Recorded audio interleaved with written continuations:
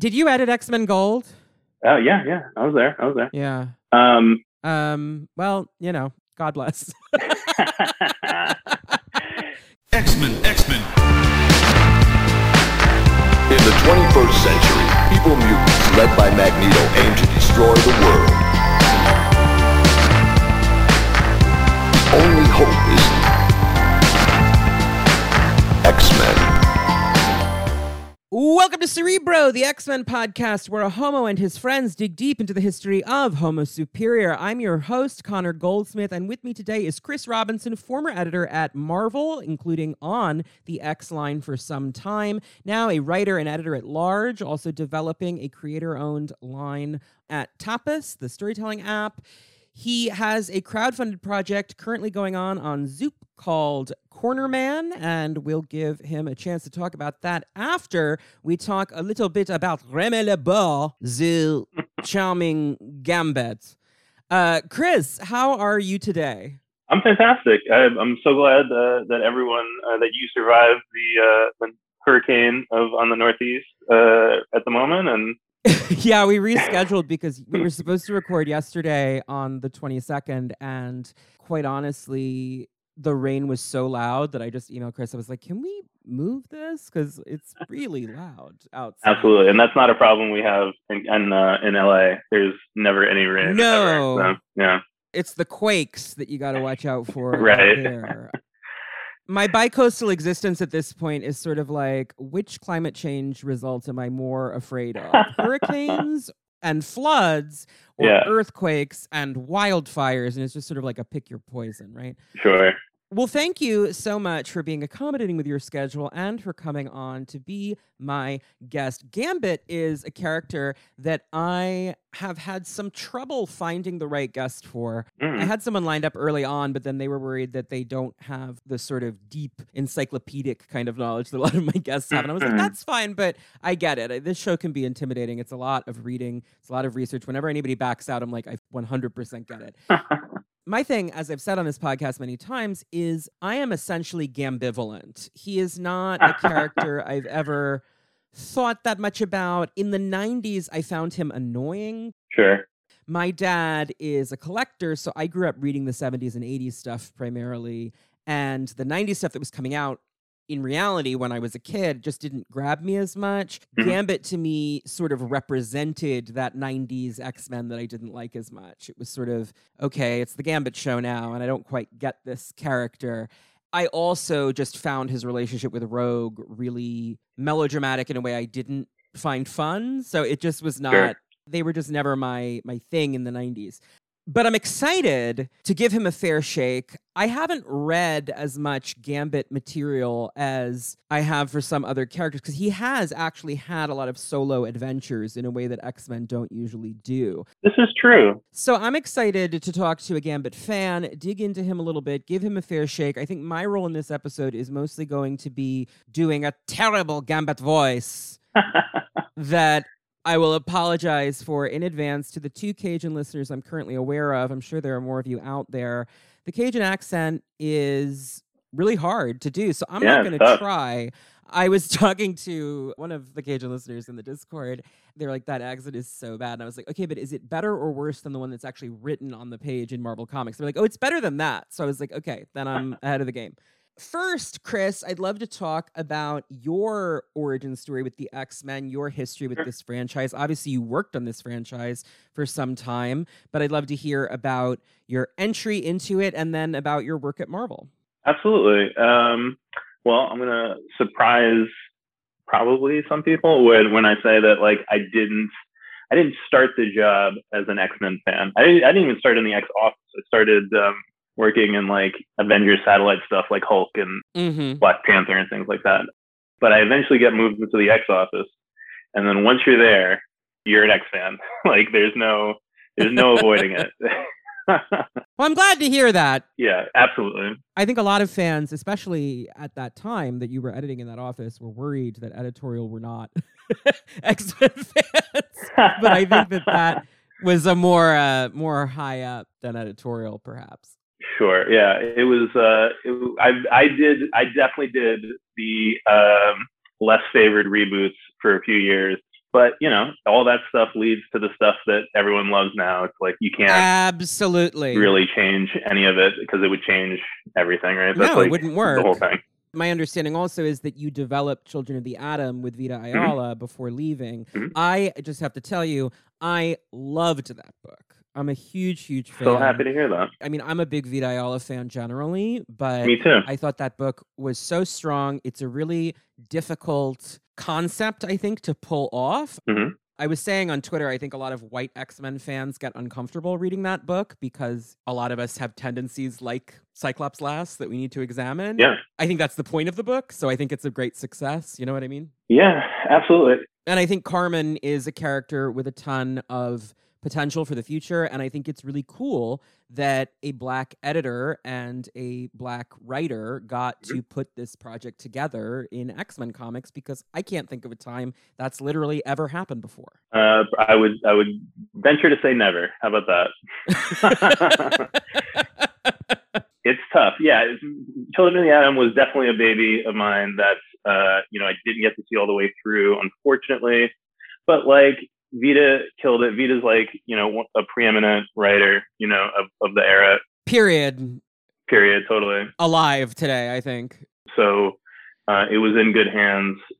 It was also different because I think this thing that you're describing, where it was like, kind of a rough read for a certain strain of fan, I think, my involvement with a longer issue count, you know what I mean? It would have been gotcha. different. It was supposed to be sort of like a long play thing, but obviously things changed drastically, thanks to COVID. Yeah, I think it worked really well as a mini, honestly, and I think it teed up the characters to then appear other places if they make sense. And so obviously COVID did that to a lot of books, but I don't think it was harmed by the truncation. Yeah, I mean, COVID changed pretty much everything. Like I in the world, right? Yeah. Yeah, I don't. I probably don't leave if COVID doesn't happen. So, right. It was a big change in my life. How about that? Yeah. Yeah, I would imagine. So you became an X-Men fan in The Office. What drew you to Gambit specifically as a character? I first came upon Gambit like, probably everyone in our age zone, which is like through the 90s show. He's like a 14-year-old boy's like dream, right? So like he's very cool at there, right? But like in terms of like why we picked him for the show, I mean, I'm gonna let you in on some sausage making here, but like working at Marvel, and I'm sure the same is similar for DC, but like you sort of start to dissuade yourself of like what you like and what you don't like, and you start thinking of it in like oh, like this character has lots of fans. Like you commented earlier, for whatever reason, Gambit has had a lot of solo series. Yeah. And not every X-Man can support a solo series. No. So the fact that he's able to do that, and I'm sure we'll get into how successful those solo series were, but like just that alone is like so impressive. So part of the reason why I threw him out to discuss is because I want people to be interested in the episode, that we're doing right now. So. Oh, of course. I really love the Niciesa solo. Sure. That one I think is really good. But I love it because it has a lot of cool female characters in it. Like, that's the better way to drag me. Like, it's all about Kandra and Fontanelle and the Black Womb, who is one of my favorite obscure Marvel villains. I would love for her to have a scary return sometime. I mean, she's out there, and all she's ever wanted is a young body. So I feel like Krakoa would appeal to her. Can you imagine them all having to hang out with Amanda Mueller, like at the Green Lagoon? That would be so horrible.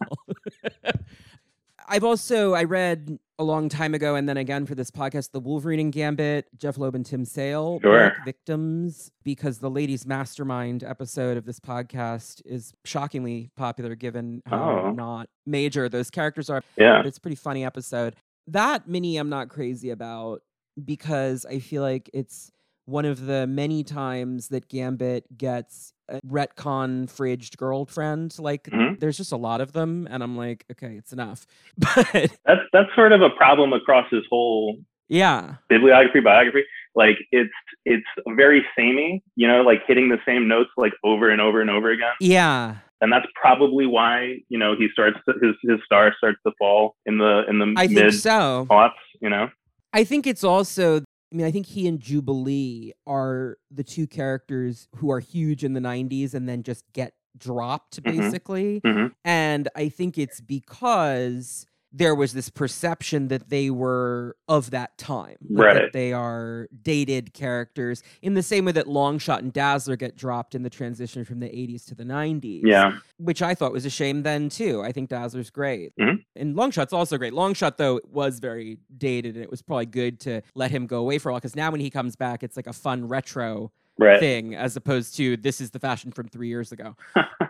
But I've said many times that I think the only X-Men who can really carry solos are Wolverine and Storm, but Gambit is in the middle there. I think it just takes a writer with a plan, you know, and I mean, that's true of any book, but I think he's one where, especially once he and Rogue became such an indelible pair that you couldn't really split up, if you're going to do solo Gambit, especially now that he's married and he can't just be flirting with everyone, you have to kind of figure out what the role for him is. But I think that he is, on some level, Marvel's closest thing to like a Nightwing type character. Oh, yeah? Interesting. Not in the sense of like a sidekick who rises up. There's other characters who are that.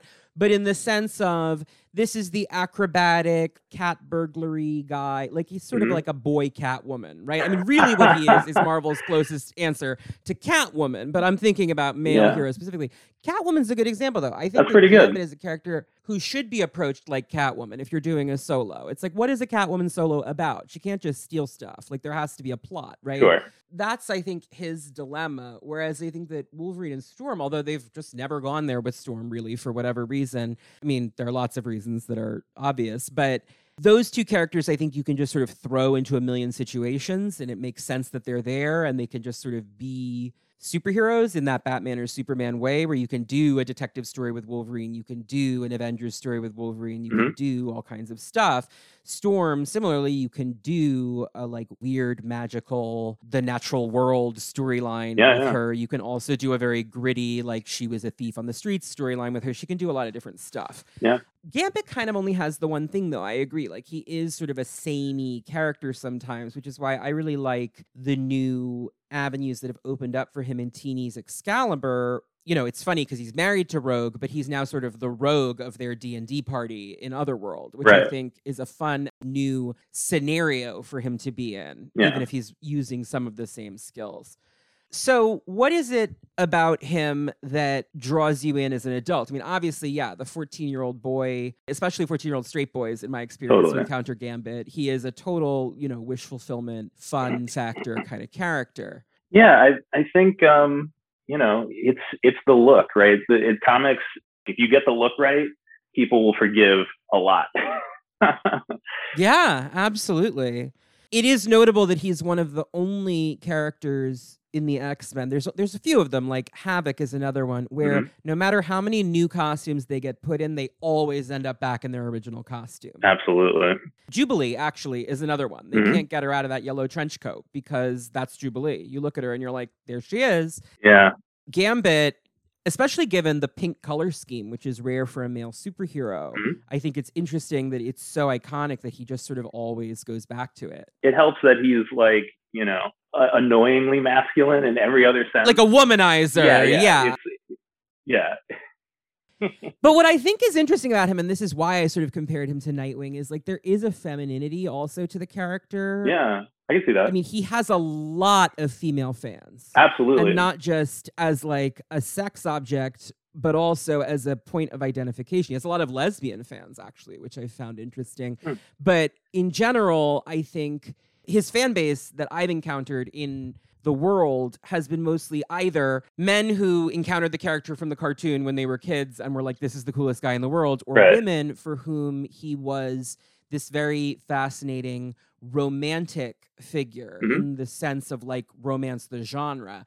When Cass Morris was on for the Rogue episode, she talked about how the reason she loves Rogue and Remy is that they're sort of the romance novel trope of like the rake and the girl who redeems him, but taken to this incredibly heightened superhero level where not only is he a bad boy who loves sex, who's a thief and needs to be redeemed, but also he has to be so redeemed and pure, become so pure and good that he's willing to be with her even though he can't touch her physically because literally he will die.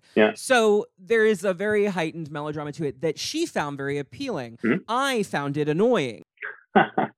And there are lots of melodrama romance plots in the X-Men that I absolutely love. I mean, Madeline Pryor is one of my favorite characters ever in a comic book. So obviously, I'm no stranger to like relationship drama being a driver for a character. I think my thing with Rogue and Gambit was just that Rogue used to be so fun in the 80s. She was like, she was a traumatized person with a lot of problems, but she was the good time character. Like you were going to have a rollicking good time with Rogue. And the cartoon, I think, kind of maintained that. But the 90s comics, especially sort of the Lobdell stuff, I felt like she just kind of got depressed because her relationship with Gambit was so terrible. And I was just sort of like, I don't want to read depressed Rogue. But you know, sometimes you have to put the character through something to get them somewhere else. And I'm happy with where Rogue is now, certainly. So the long journey definitely, I guess, was worth it. Sure. Yeah, I think he's there. It's sort of like of the great melodrama relationships in X-Men, Gambit and Rogue is probably the most like mainstream. You know what I mean? Like we've already like this is well trodden ground. At that the other ones are a little bit weirder or a little bit more fantastical. So this one being sort of like romance novel cover. You know what I mean? Yeah. And at this point, they've been together on page collectively year-wise longer than Scott and Jean ever have been. Right. So it's just like one of those things where at a certain point, like if you look at the 90s, Scott and Jean, Warren and Betsy, and Rogue and Remy are sort of the three couples because like Storm and Forge break up pretty quickly. Right. And those are sort of the three couples that we follow through the 90s. Of those pairs, Warren and Betsy break up in 99 or 2000-ish and haven't been really together since outside of the Remender Uncanny X-Force where it's complicated. And Scott and Jean, obviously, she was dead for 15 years. And before that, they also sort of broke up. I mean, they broke up after she died. It's complicated. Don't worry about it. The point is, you get what I'm saying, which is that of all these characters, Rogue and Gambit are the most enduring couple. They also were on again, off again a lot, though. She has her Joseph moment then in Mike Carey's run. She has her Magneto moment for real. And I liked that because Gambit has a good scene with her in that where she's like, "Are you upset that I'm seeing Magneto?" And he's like, "No, Cher, you need to see if that is what you want. And I will always be here waiting when you are ready for us to be together." So, like it was a mature moment from him versus his reaction to Joseph in the 90s where he was very jealous and upset about it. And I do like them together now. I think that Mr. and Mrs. X was cute. I really liked how Teeny wrote them in Excalibur. Rogue has now left that book, but I'm really enjoying the glimpses of their marriage that we're now getting in Jerry Duggan's X-Men book when he pops over to see her at the treehouse. So, that status quo has ended up really good for both of them. I was just resistant to it, I think, initially. He's honestly, and I know we spent a while talking about his great line of solo minis, but like in my rereading of a lot of his past work, Gambit is really best as a supporting character, I think. Yeah. He comes in, with a little, soupçon, a little energy on the side, and you don't have to do the like emotional labor to like make it really count. You know what I mean? Because that could be elsewhere. I think the Marjorie Liu X-23 series, where he has a sort of like a big brother role in that book. It's like, there you go. That was probably not to take a peg out of Clayman's Gambit series, but like in that era, I think that was a more successful usage probably of his, him for a new era rather than sort of like redoing like, oh, he's a thief. You know what I mean? So yeah. I mean, I love particularly in this era that exact thing, which is that his role on the Excalibur team, and this is even clearer now that Rogue has left, and he doesn't have to have scenes where he's like debriefing with Rogue and can be talking to other characters instead. He really is everyone's like Uncle Gambit. Right. That's the quality that he sort of has. There's a great moment in a recent issue of Excalibur where he supercharges a train in Otherworld with his power and gets it activated, and like they're all, you know, suddenly on like a train robbery. And Betsy, who has been going through it for this whole book, grins with teeth super huge for only the second time in the entire book. The first time was when she was dancing with Rachel at the gala, just putting it out there. The second time is this moment on the train, and she's just like, Remy LeBeau, you are a crazy man. And he's like, you love it, toot all aboard the Gambit Express. And it's just like a really sweet moment where he just brings her joy. And he does that for characters a lot. And that's the role that I think he really is meant to now be in. He's not a class clown in the way that someone like Iceman is. Definitely, yeah. But he's a character who brings levity to a situation. And as a mature guy who's like gotten his yayas out, is not chasing skirts anymore, is happily married, now that's really a fun role for him to be in, is like fun uncle, you know, especially now that he and Rogue have had that conversation that Teeny wrote where Rogue tells him she doesn't think that she wants to have children. And he's like, I'm okay with that as long as we are together, like, you know, etc. I mean, I relate to this, settling into like being the fun uncle. That's my plan. My sister hasn't had kids yet. No pressure, Katie, if you're listening. But my plan is to, you know, just show up and be the fun uncle, breeze in, have a cool gift, make somebody laugh, and then leave again and not have to deal with it. And that, I think, is sort of Gambit's whole vibe, right? Like when he dips in and out of the X-Men franchise, it's usually like, oh no, I have to go deal with the Assassin's Guild again. Goodbye. Farewell, my friends. Salut. I will see you later. And then he just shows up when he like feels like it's time to be back. Yeah. Yeah. It's better. It's better in small doses. Maybe that's why a lot of the minis are the better, you know, I don't know, more successful minis, I guess is the way to term it, are on the shorter side. Not that his like ongoings have like long runs, but like they do get into the like, you know, 12 plus, you know, 15 issue range. And that's like, you know, especially if they're, you know, not bringing new stuff to the table, you know, and that's probably, I would say, you know, why you're having such a great time with the Excalibur stuff, because it's bringing new to the table. And that was not something that the X-Men were, as a franchise, like focused on for a long period of time. Yeah. Unfortunately, you know? No, I agree. Yeah. Well, before we get into your favorite Gambit stories, I think it might be a good idea, just because this character does have a long history and is someone who I think most people are more familiar with from that cartoon or just from general pop culture osmosis.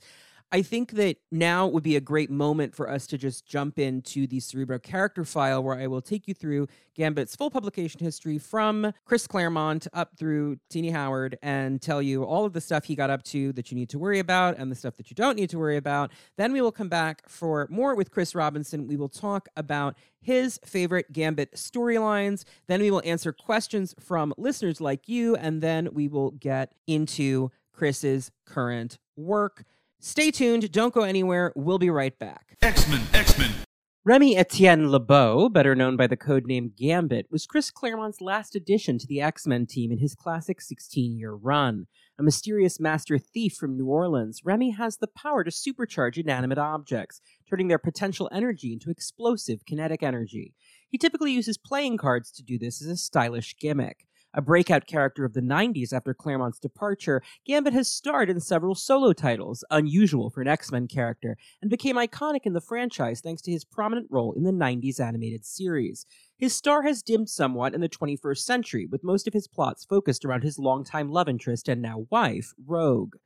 Created by Chris Claremont and Jim Lee, Remy has a brief appearance in July 1990's Uncanny X-Men Annual before making his first full appearance the following month in Uncanny X-Men 266.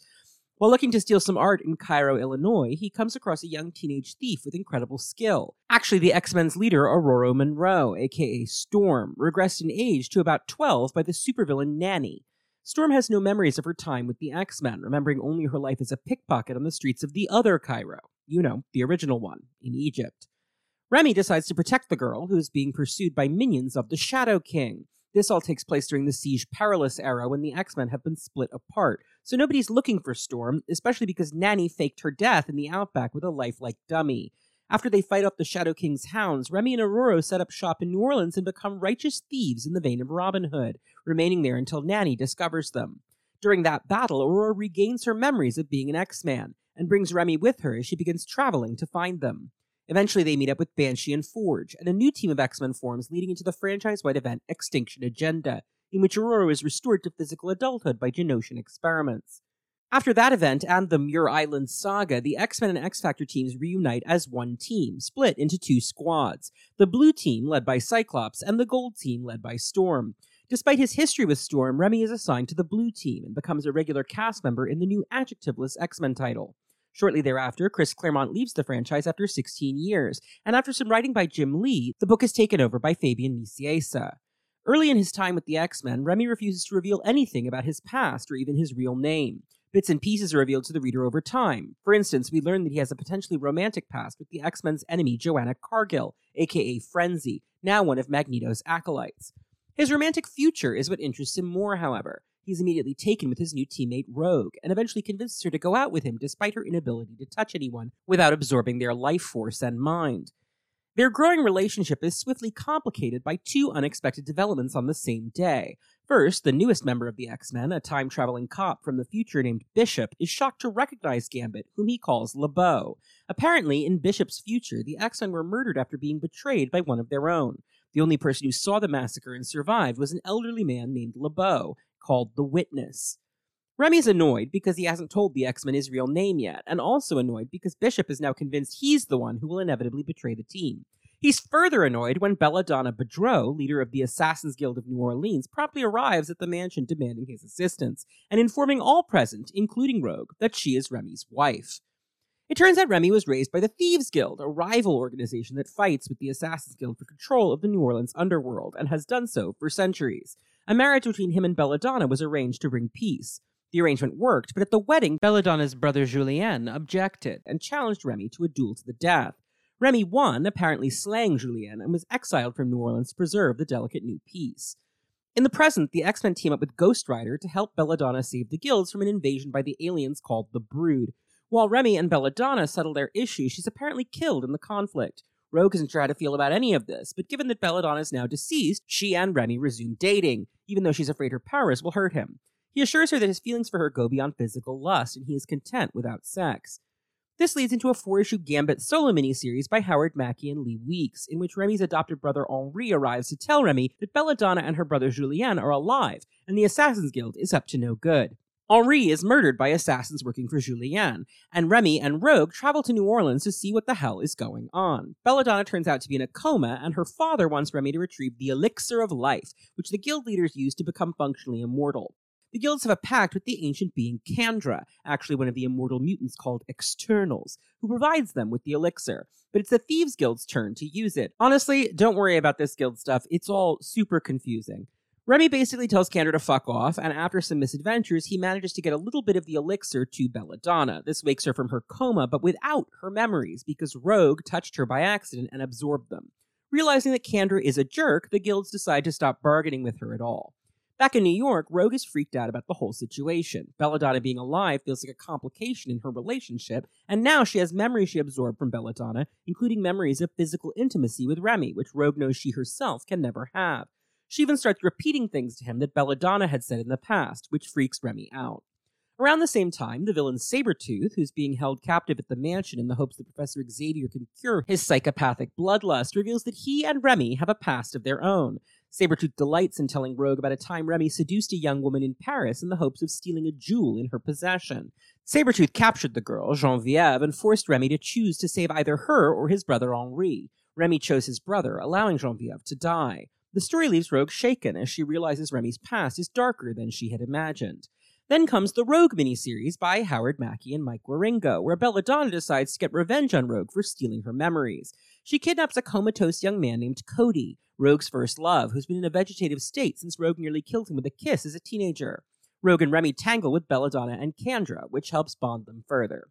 Back at the mansion, another I know this guy moment happens when the assassin Yukio, Wolverine's close associate and Storm's close associate, wink wink, teams up with Storm and Gambit to fight the Phalanx. Yukio tells Aurora that Remy's a bad guy and she should be wary of him. Rogue and Remy continue to date, and in advance of the Age of Apocalypse reality warp, they impulsively kiss, believing the world is ending. When the world returns to normal after AOA concludes, with the book now written by Scott Lobdell, Rogue finds herself absorbing Remy's memories while Remy's left in a coma. Rogue flees, traumatized both by the reminder of what happened to Cody and also by a memory she felt somewhere in Remy's psyche when they connected. She isn't sure what it is, but she knows it's bad. After he wakes up, Remy follows her to Seattle, where she demands to know what it is he's hiding. He won't answer, but he offers to let her absorb his mind again if she wants to see the memories in detail. Frustrated, Rogue leaves both Remy and the X-Men. And then the villain Mr. Sinister arrives, telling Remy to remember who he really is at the end of the day. It's worth mentioning here that in Chris Claremont's original conception of both characters, Gambit and Mr. Sinister were intended to be the psychic projections of a permanently stunted mutant child, a bully named Nathan, who had tormented Cyclops at the orphanage where they both grew up.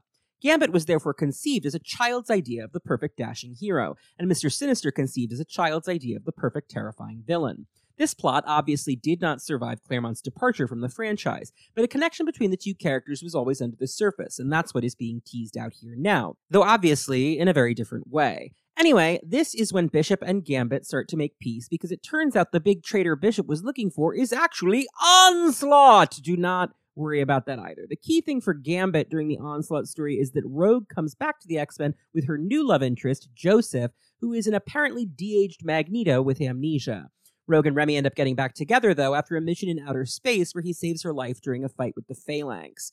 On their way back, their spaceship crashes in the Savage Land in Antarctica, where Magneto's old robot Nanny, not the same Nanny as the Nanny from earlier in this character file and now in Hellions, different Nanny, a robot Nanny from the 70s, don't worry about it, imprisons them and negates their powers. Rogue and Remy, thinking they might die, decide to have sex for the first time while her powers are dampened. It's Rogue's first time with anyone, and the experience is very meaningful for her. The next day, Remy decides to face up to his past, and allows some old criminal contacts he's encountered on the way to take him into custody.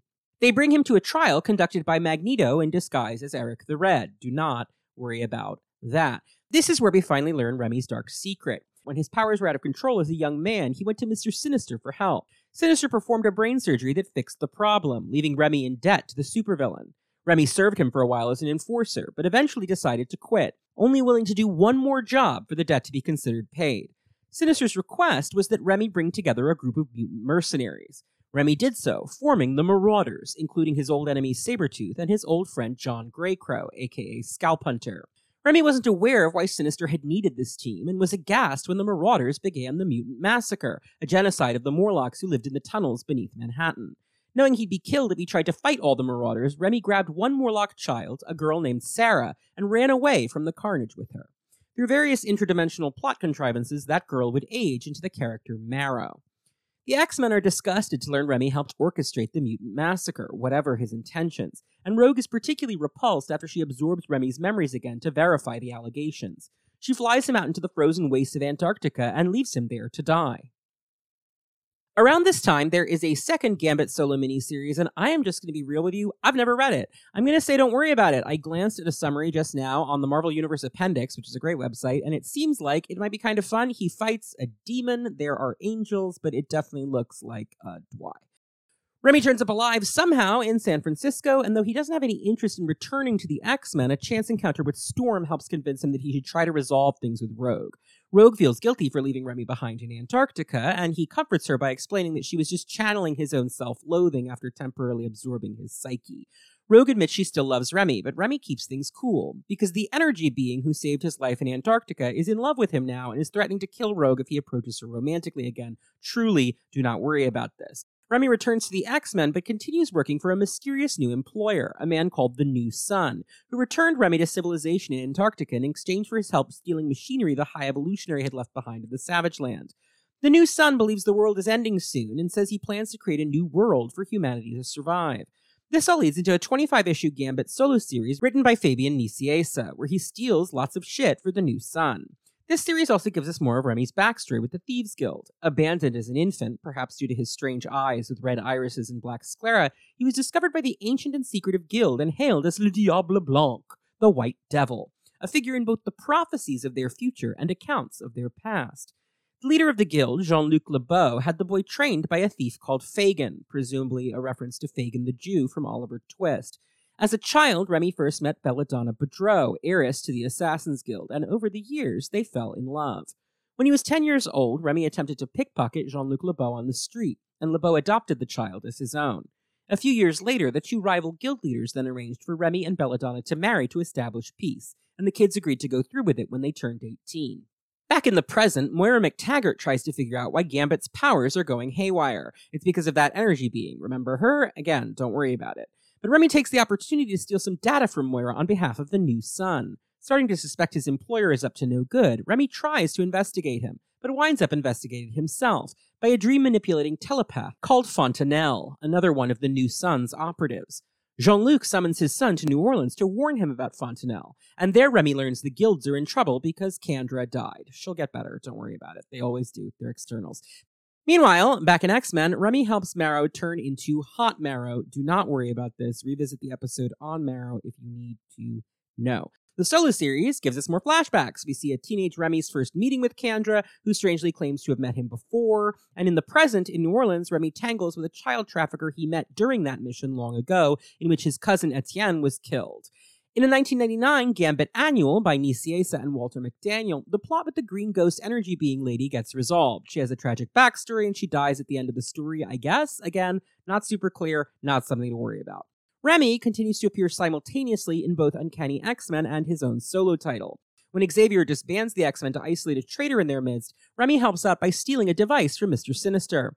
This technology helps the X-Men discover that Wolverine, who has just been murdered, is actually a Skrull imposter. The real Wolverine has become Apocalypse's new Horseman of Death, and honestly, don't worry about it. Back in the solo series, Remy is sent by his father to steal a magical jewel called the Momentary Princess. It turns out to be a jewel that travels through time, sent into the past by the Witness, the elderly version of Remy from Bishop's future. Remy fails to retrieve the jewel, but ends up finding another means of time travel because, oh yeah, this is a time travel story. Jean-Luc and the guild's healer, the witch Tante Maddie, finally let Remy in on the secret of Le Diable Blanc. It turns out that a time-traveling adult Remy saved both Jean-Luc and Tante Maddie nearly 100 years earlier during a conflict with Kendra. They show him late 19th century photographs to prove it. Traveling back in time to 1891 alongside another new son operative, the shapeshifter called Courier, Remy meets Kendra, who is worried about the rise of her fellow external Apocalypse. Kendra wants Mr. Sinister's help in fighting Apocalypse off, and Remy agrees to help her locate him. Sinister's now living in New York as an OBGYN, yikes, under the alias Dr. Milbury. Courier shapeshifts into a woman to schedule an appointment with Milbury, and ends up stuck in a female form permanently in a story that's honestly very interesting for the time, but I really don't feel equipped to tell you whether or not it's a good trans-adjacent storyline. Worth a read, though. Would be interested in trans-reader takes on it. Anyway, Remy tracks down Milbury himself with the help of Amanda Mueller, the woman the press call the Black Womb, because she is famous for her many miscarriages and stillbirths and was accused of inducing them intentionally. Remy bargains with Sinister to save Courier, and they end up working together to defeat Kendra. Though he's stuck in the past, Remy is able to return himself and Courier to the present by having Essex perform more brain surgery on him to reverse the surgery he had as a teenager. How does greater control over potential kinetic energy help him travel in time? Don't worry about it. He and Rogue briefly get back together because his new powers let him make an energy field around his body that allows them to touch, but they still have a ton of relationship problems and end up breaking up again. His new powers quickly start going out of control, and then he's named leader of the Thieves Guild when his father retires. Then the new son abruptly decides to have Remy killed and puts out a hit on him. Remy ends up fighting off a series of assassins, including Bullseye, the Daredevil enemy, and his ex-wife Belladonna, and he and Belladonna end up having a meeting of the minds. As the new guild leaders, they decide to figure out the old prophecies and make peace between the rival guilds, merging them into a unified guild. In the 2000 Gambit Annual, the final conflict with the new son reveals he's actually a version of Remy from an alternate reality, and he's been pushing Remy to show him the full scope of his powers. Remy and Fontanelle then try to figure out what exactly the new son's whole game plan was, and honestly, it's very confusing and you don't need to worry about it. Fontanelle is the Black Womb's daughter, by the way. Couldn't figure out where to slot that in. Anyway, during Chris Claremont's return to the X-Men in the Revolution relaunch, Remy becomes an X-Men field leader. The X-Men end up fighting intergalactic slavers called the Crimson Pirates, and Remy apparently betrays the team to join the pirates. Rogue is leading the other X-Men team in this period, and she figures out Remy is just scamming the slavers. They then get back together again. Back in the Gambit solo series, the new Sun shows up again and reveals that he's actually the new Sun, S-U-N, instead of Sun, S-O-N. He takes Remy to his own Earth, a ruin, and explains that the prophecies of the guilds that will supposedly create heaven on Earth actually literally bring heaven to Earth, releasing energy that killed everyone else on the planet. The new Sun has observed that this will happen in every reality, so he's decided to kill his Earth-616 self to prevent it from coming to pass. Remy burns out his enhanced powers to kill the new Sun, and you never have to think about any of this ever again. After learning about Destiny's diaries, which supposedly reveal the future of mutant kind, Rogue accompanies Storm as she breaks away from Xavier to form the Extreme X-Men and seek the diaries. As her own powers are now out of control, don't worry about it, Rogue asks Remy to stay away from her. Gambit and Bishop have a duo miniseries here, and I simply refuse to talk about it. Strife is involved, it's fully insane. Remy turns up in Extreme X-Men while stealing a powerful jewel from the villain Vargas, who you don't have to worry about. After a misunderstanding compounded by the wicked wiles of Lady Mastermind, Remy joins up with the team and ends up battling Vargas. Rogue tries to save Remy from being killed by Vargas, who had earlier killed their teammate Betsy Braddock, aka Psylocke, and Vargas ends up impaling both of them with a sword after Rogue's powers get negated by an energy beam. Remy is dying, but Jean Grey helps Rogue follow his spirit telepathically and convince him to return with her. They both recover, but their powers are apparently gone due to Vargas's whatever, so they retire from the X-Men to live in California as a regular couple. At the end of Extreme X-Men, Remy and Rogue help the team fight Elias Bogan, don't worry about it, and Remy's powers are reactivated with the help of a jump start from Sage. Don't worry about that either. They then land smack dab in Chuck Austin Hell as part of a new X-Men field team led by Havoc. Rogue's powers also come back around this time, so they can't be intimate anymore and their relationship begins to suffer. An accident in battle ends up leaving Gambit blind, possibly forever. Rogue becomes overprotective, and Remy is frustrated. He still helps her figure out the secrets of her biological family in a Rogue miniseries that I absolutely hate. Around this time, he maybe manifests a precognitive secondary mutation, but nobody but Chuck Austin ever dealt with it again, so don't worry about it. Anyway, the healer Elixir and another jumpstart from Sage manage to restore Remy's eyesight, and then Peter Milligan takes over the book. Remy and Rogue continue to have relationship problems, and in a fourth Gambit solo series that I have absolutely never read, Gambit ends up cheating on her. The incident's caught on tape, but Remy manages to retrieve the video before it can be sent to Rogue. Back in the Milligan run, Remy's now training a squad of students and doing it very badly. His newest student, a sexy girl named Fox, spends all her time trying to seduce him, and Rogue learns about her when Rogue and Remy do telepathic sex therapy with Emma Frost. This run is totally insane, but overall the fun kind of insane, I think. Fox turns out to be Mystique, Rogue's adoptive mother, in disguise. She was trying to break them up because she thinks Remy isn't good enough for Rogue. Then she joins the X-Men. It's wild. After the decimation, in which all but about 200 mutants worldwide are depowered, Remy is one of the rare mutants to retain his gifts. Unfortunately, Apocalypse then attacks, and Remy decides the best way to protect his friends is to submit to Apocalypse, become one of his horsemen, and work against him from the inside. This obviously does not work, as the new death persona Apocalypse imprints in Gambit's mind, along with a truly wild physical transformation with jet black skin and chalk white hair, also controls Remy's thoughts, and he almost kills Rogue in battle. Eventually, Remy flees to a monastery in Asia to try to deprogram himself. Mr. Sinister arrives and heals him, but insists Remy join the roster of his new Marauders. This leads into the franchise-wide event Messiah Complex, in which Remy, obviously, betrays the Marauders and helps the X-Men. He ends up destroying Destiny's diaries with his powers rather than allow them to fall into Sinister's hands.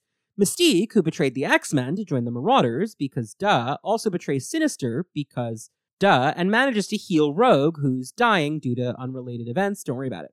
Remy is happy about that, but he understands when Rogue tells him she needs some space.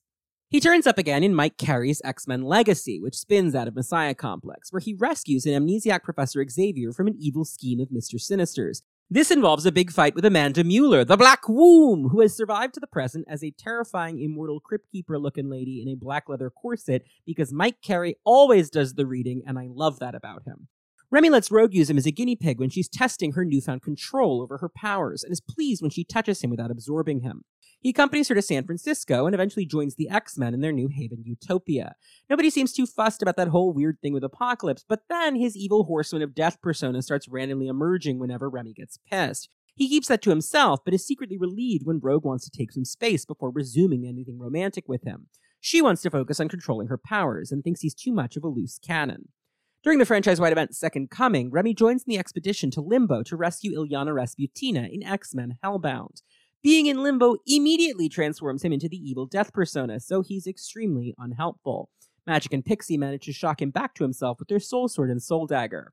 After a conversation with the precognitive student Blindfold, in which death emerges one more time, I honestly don't remember if this plot ever mattered again. Write in if it did, I guess. I don't feel like checking. At Storm's request, Remy then acts as a mentor for troubled young assassin turned superhero X-23 in an X-23 solo series written by Marjorie Liu. Back on Utopia, in Carrie's Legacy, he tells Rogue he's willing to wait for her until she'll commit to him. He starts working with a new X-Men team she's leading, which also includes his old flame Frenzy and Rogue's current flame Magneto. When the schism rolls around in 2011, though, Remy decides to side with Wolverine and leave Utopia for the new Jean Grey School for Higher Learning, where he becomes a teacher.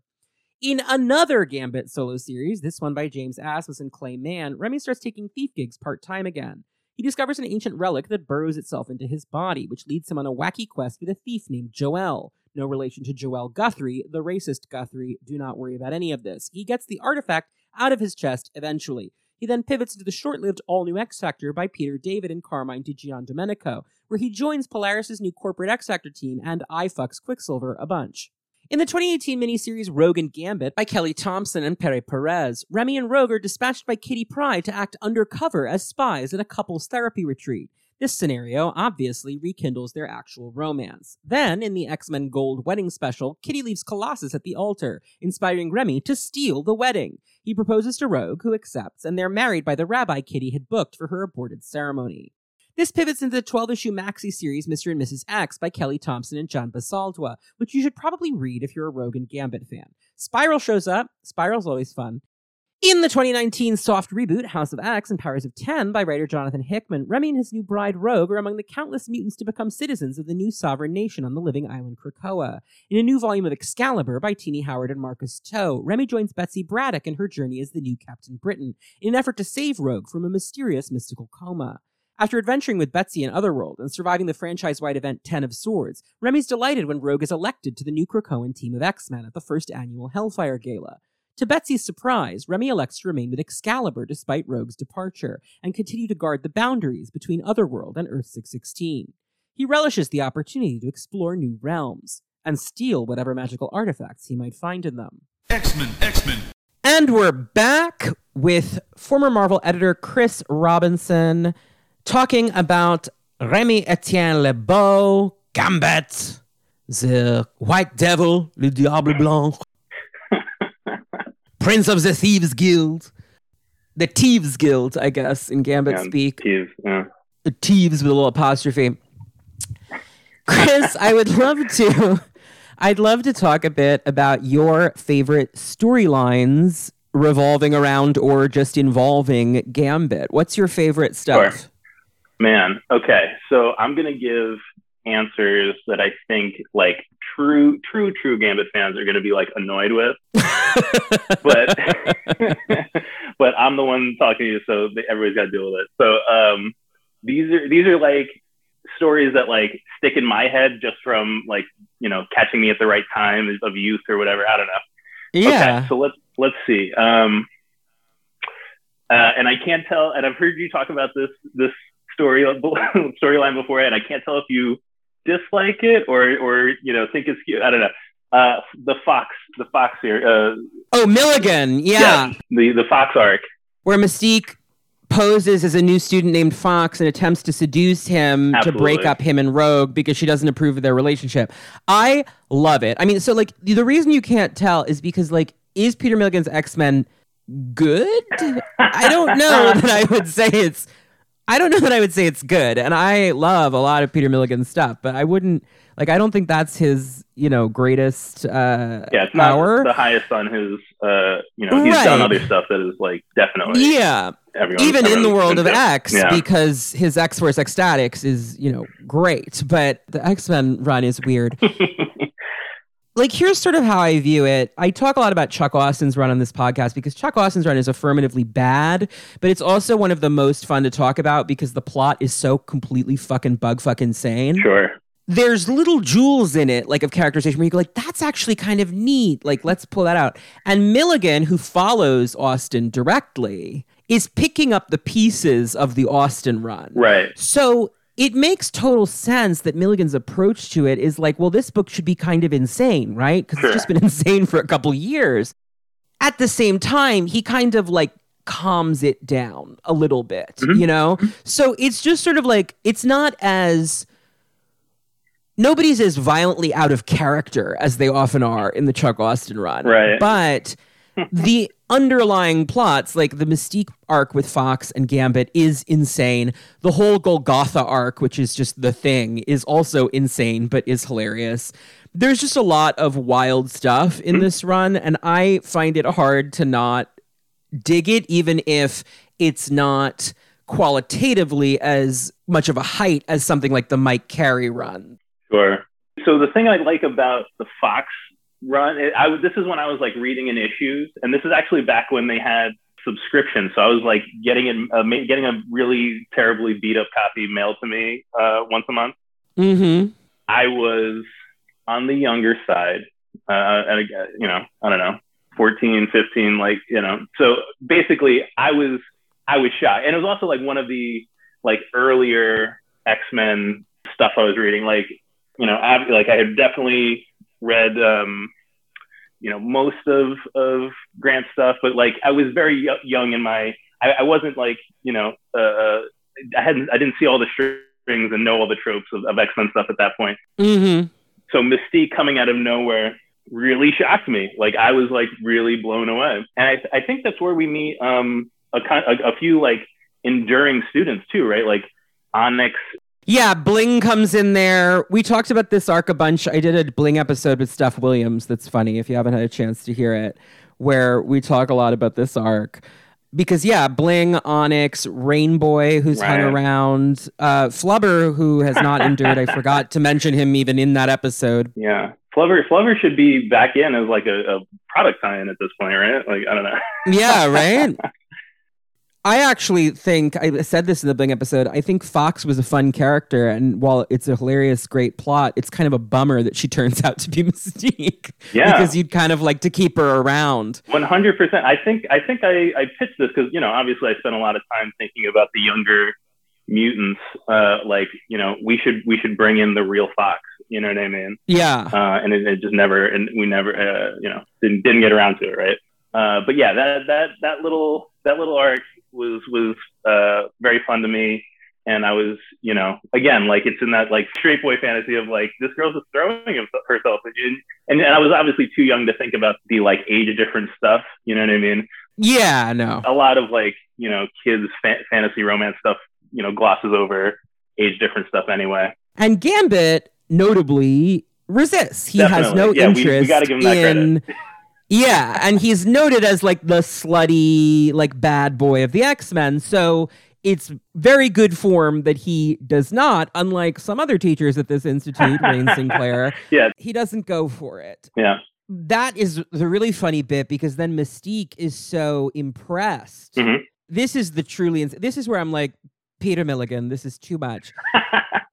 She's so impressed by his resolve that she then turns into Rogue and is like, as your reward, do you want to fuck Rogue?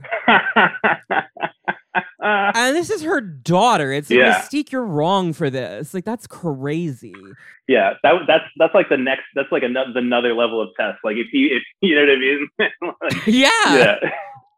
That's crazy. And what's really fascinating there is it cuts away. Oh, I don't remember this. We don't know what happened. Like, I don't think he did, but if you want to think he did, you can. Yeah.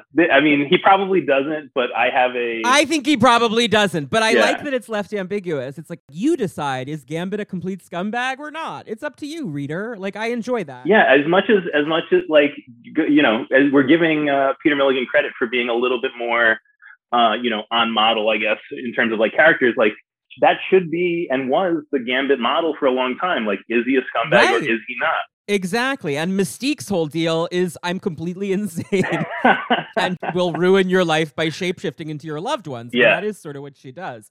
Yeah, so that's a great one. And anybody listening hasn't read that or missed that because of, you know, time, whatever, I don't think it's a waste of your time to go read that. Yeah. Even though we spoiled the thing, so I don't know.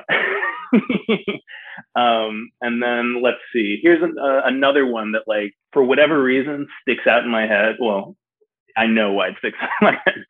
The John Layman, Georges Jeanty, I believe was the artist. I might be wrong on the art. The like mid 2000s Gambit solo series.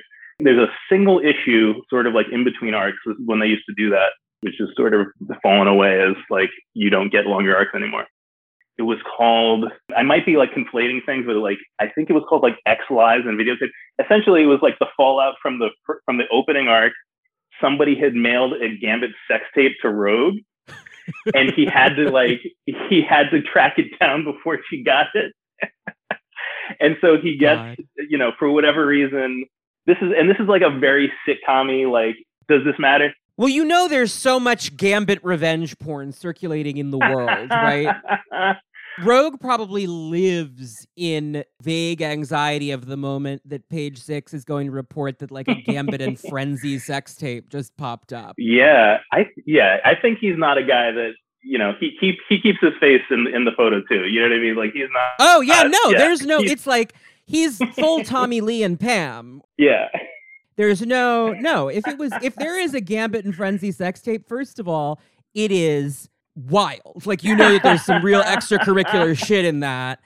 Yeah. You also know that Remy and Joanna would both be like, "Hey there," like waving to the camera, living their best lives. So honestly, that would be fun. That would be fun. Here's the thing. If he's not going to cheat on Rogue, which I don't think he should do at this point, then if you want to spice up the dynamic between them and their relationship, I think that the right thing to do is to emphasize their past. She's accepted that he has a past. Sure. She's not going to leave him because his past is, nothing beats I organized the Marauders and they did the Mutant Massacre, right? So right. And we'll get to that in a second. I don't think any of that would provoke the end of their marriage, but I do think it would be fun if, like, his ex-girlfriends come back to haunt him more. Things like that. Things like the Belladonna plot where it's like, what have I gotten myself into? I think that is always fun with them. Yeah.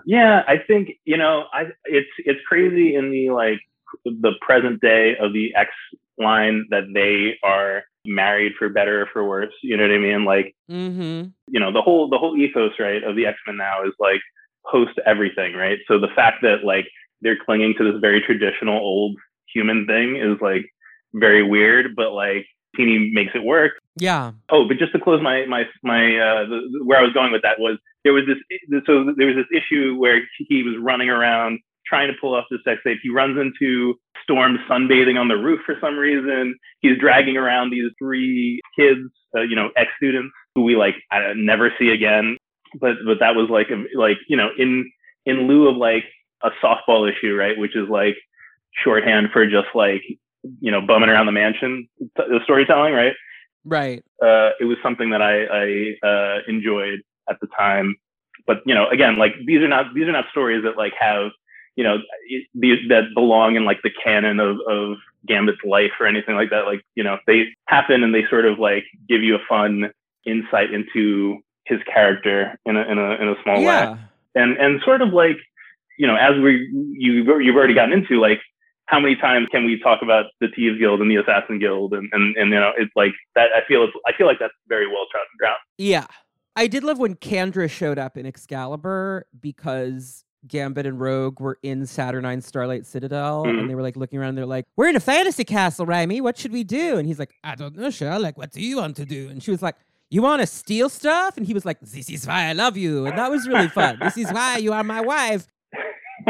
And so they just like raid Saturnine's closet and they find a big jewel in it. And he goes, "Oh, wait, God damn it.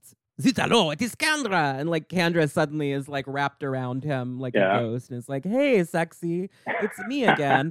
I just, the externals are characters who are pretty widely derided because they mostly suck. Apart from Apocalypse and Selene, who predate the concept being introduced and were retconned into being part of this subspecies. Kandra is the one that I think is worthwhile. I told Teeny, I was like, I'm going to miss Kandra. She's like, well, I have to kill one that you care about, or like otherwise who cares? And I'm sure she'll be back at some point because they're the externals. They always come back. Yeah, that's their thing. She's just a fun foil for him. I like when X-Men characters have personal villains who are only really involved in their own plot. So the Thieves Guild and Assassins Guild worship an external called Kandra as a goddess, and she lives in a ruby, and she's just like a weird blonde sex pot, is a fun character. She's just like, I enjoy that. I like that Nicieza Mini in general a lot. I'm a big fan of the obscure character Amanda Mueller, who has not even appeared one Zaladane, aka the Black Womb. Mm-hmm. Who is a Victorian-era serial killer of her own children because she is working with Mr. Sinister and experimenting on her own mutant offspring. And she's just like that's a really fucked up character. And we first meet her when Gambit is traveling through time. Don't worry about it. There's a suggestion.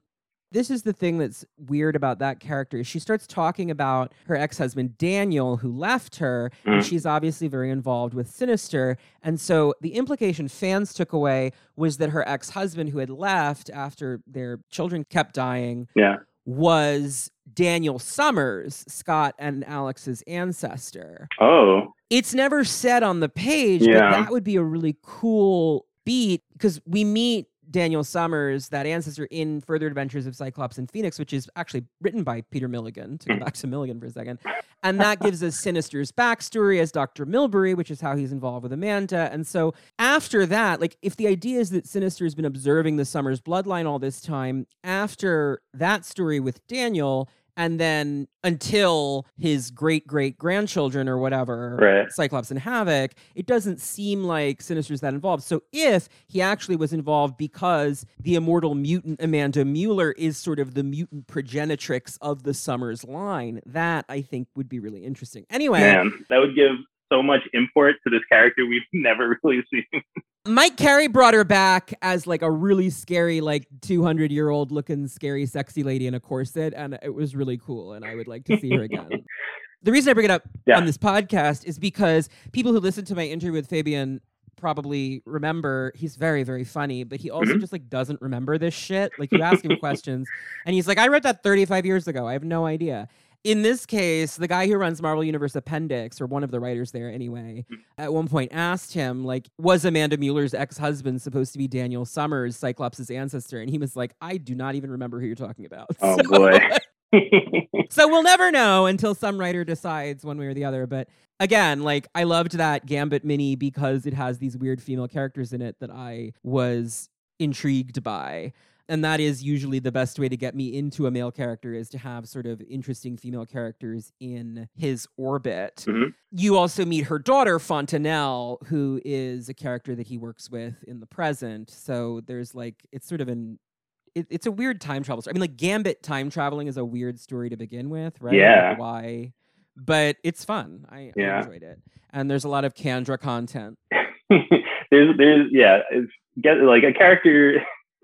Let me tell you one character who didn't need time travel involved in their history. Right, Gambit. Yeah. That's too funny. Let me bring up Extreme. Extreme is yeah, go for it. Interesting. Like, he comes into that book late, but then I forget exactly what happened, but like there seemed to be like less and less Storm for whatever reason, and Rogue and Gambit sort of starting to take a lot of spotlight. She gets that weird tattoo that we never see again. There is a moment where, the focus of the book really shifts away for a sec from Storm and Sage to be more about Rogue and Gambit, and Rogue gets super powered up and like can recall all her past absorptions and is getting like very overpowered in that way that a Chris Claremont dame sometimes does. But it's in the services of then Chris takes away her powers and Gambit's. Like, they both lose their powers for reasons, and they retire together for a while. And it kind of felt like he was almost giving them a happy ending. Like, they end up coming back eventually, but they are then off the page for a while. So I think that's why they drew focus for those stories, because he was like going to set them aside for a bit. That period is where I really did actually start to like buy into their relationship, because in the 90s it was so tortured, and I was always just sort of like, he doesn't make you happy though. Like that was always sort of my feeling. I was like, girl, like go somewhere else. Like you need to live your own life. But in Extreme, I was like, I get this. They're sort of companionably settled into a couple. Like you can tell why they like each other, and he's matured and she's matured, and they're just sort of doing their thing. Claremont loves a tattoo. She does get that full sleeve that then disappears immediately. Yeah.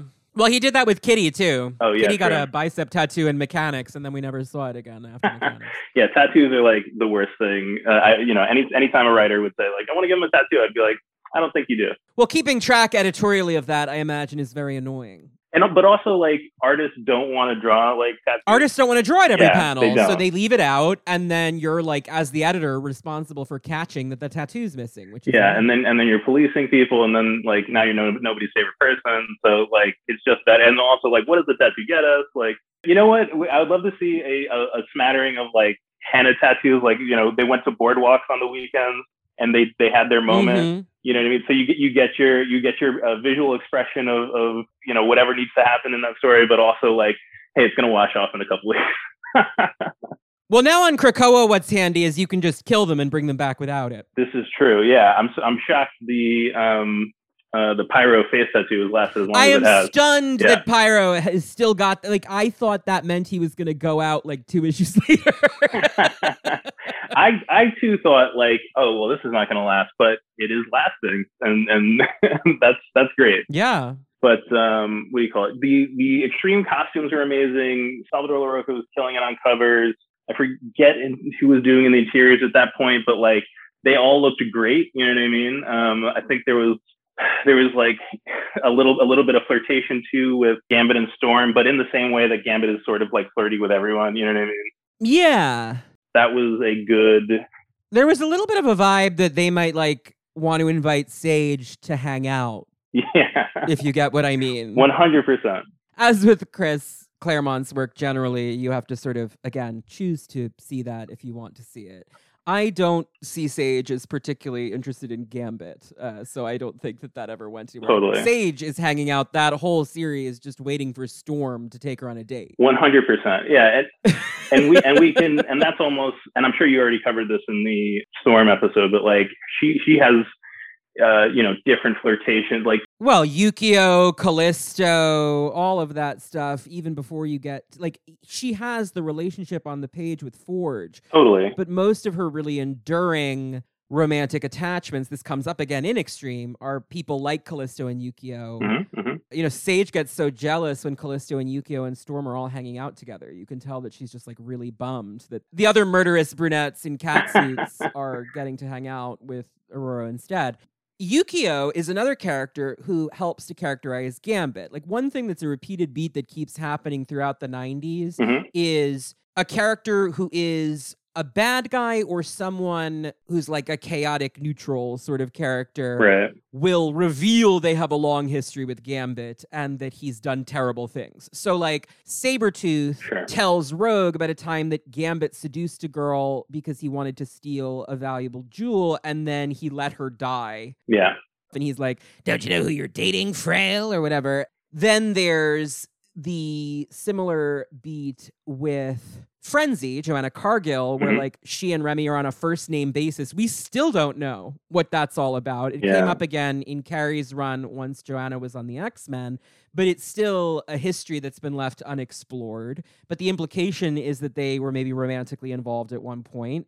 Yukio is another character. She tells Storm, you can't trust him. He's a bad guy.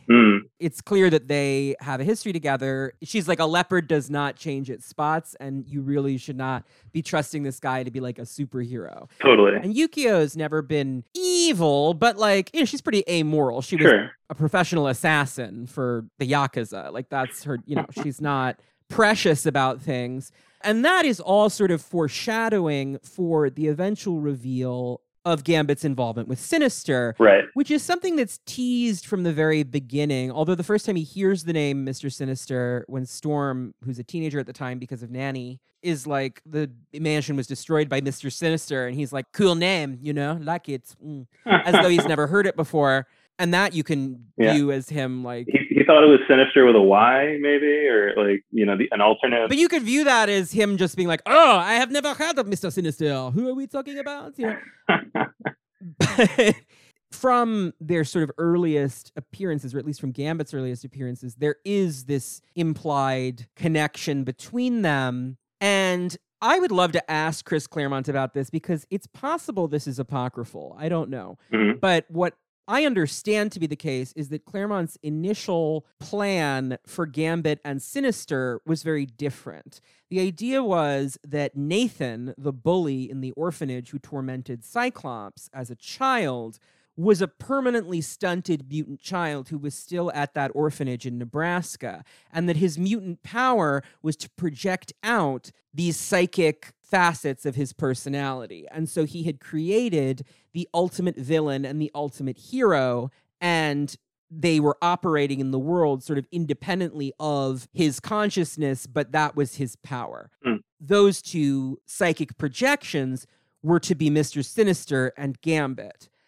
That is why Mr. Sinister from the beginning is clearly tied to the orphanage in Nebraska. It's why there's a weird association made between him and the bully Nathan.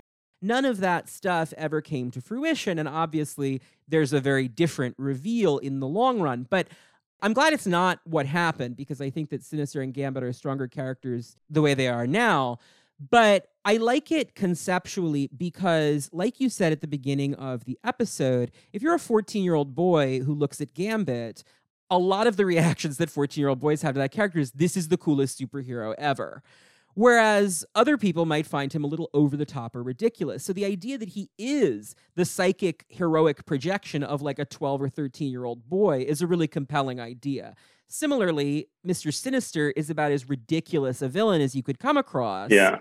And the idea that he's a child's boogeyman sort of made into a real and terrifying threat is tracks. Also interesting. Yeah, that definitely tracks. Yeah, that is where you get into like, the ever-changing hands of superhero comics, right? Like, yeah, exactly. Yeah, we miss out on so many cool, closing the loops of story loops because, somebody put the waited one arc too long, basically, to like get into it.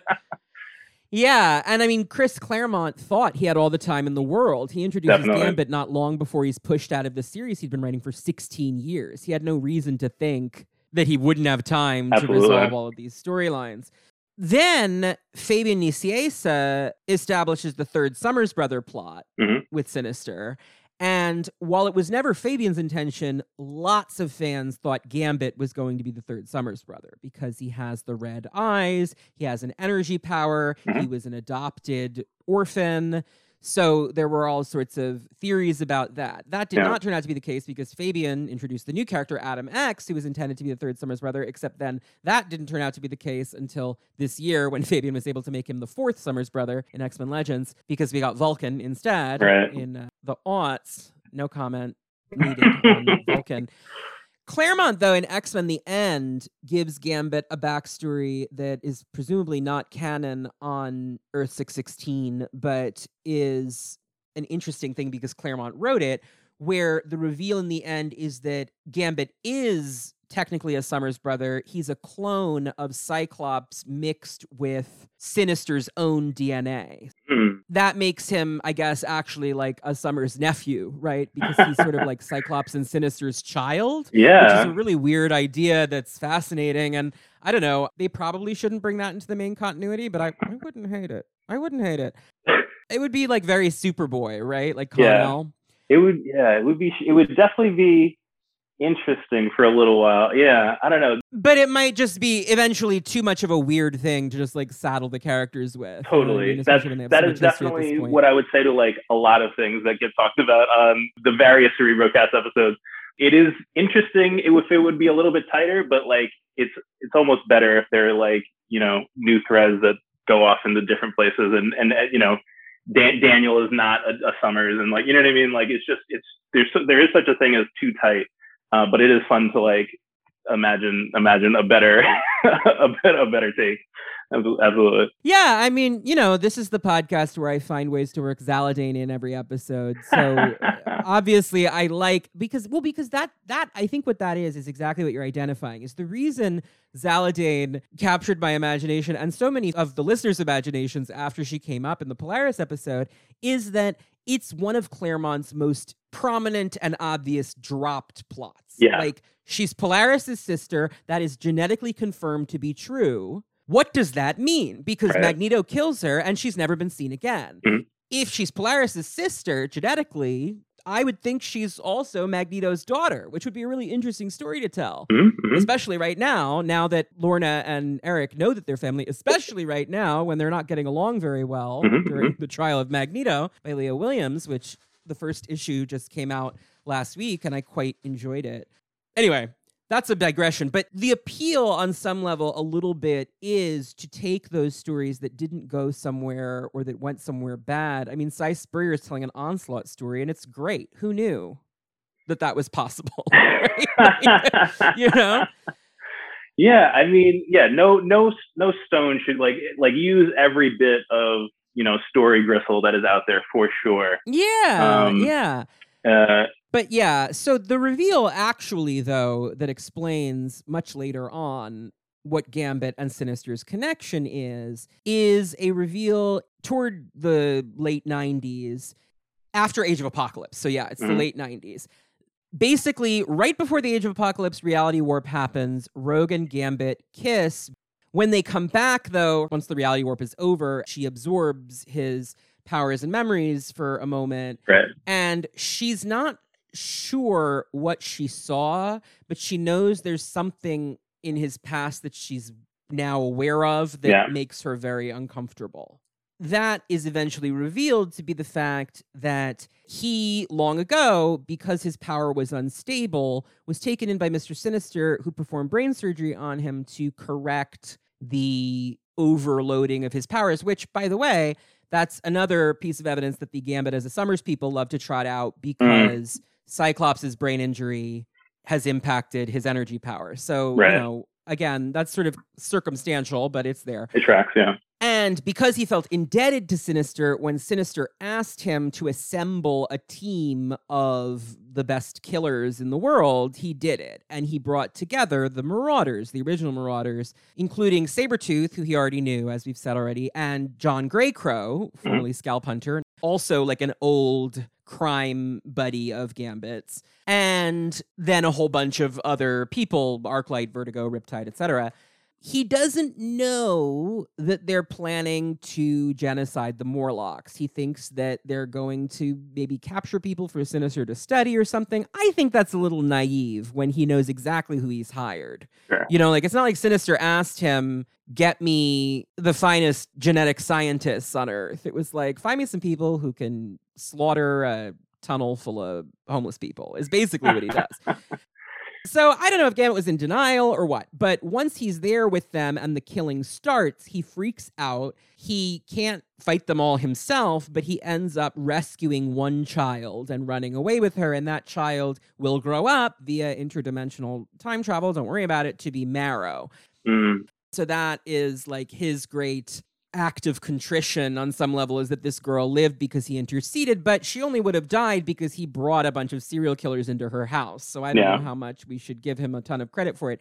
Anyway, this all does get eventually revealed, and it completely shatters his relationship with Rogue and with the X-Men. There's that great moment where they're in Antarctica, and he and Rogue have just had sex for the first time because they were power dampeners.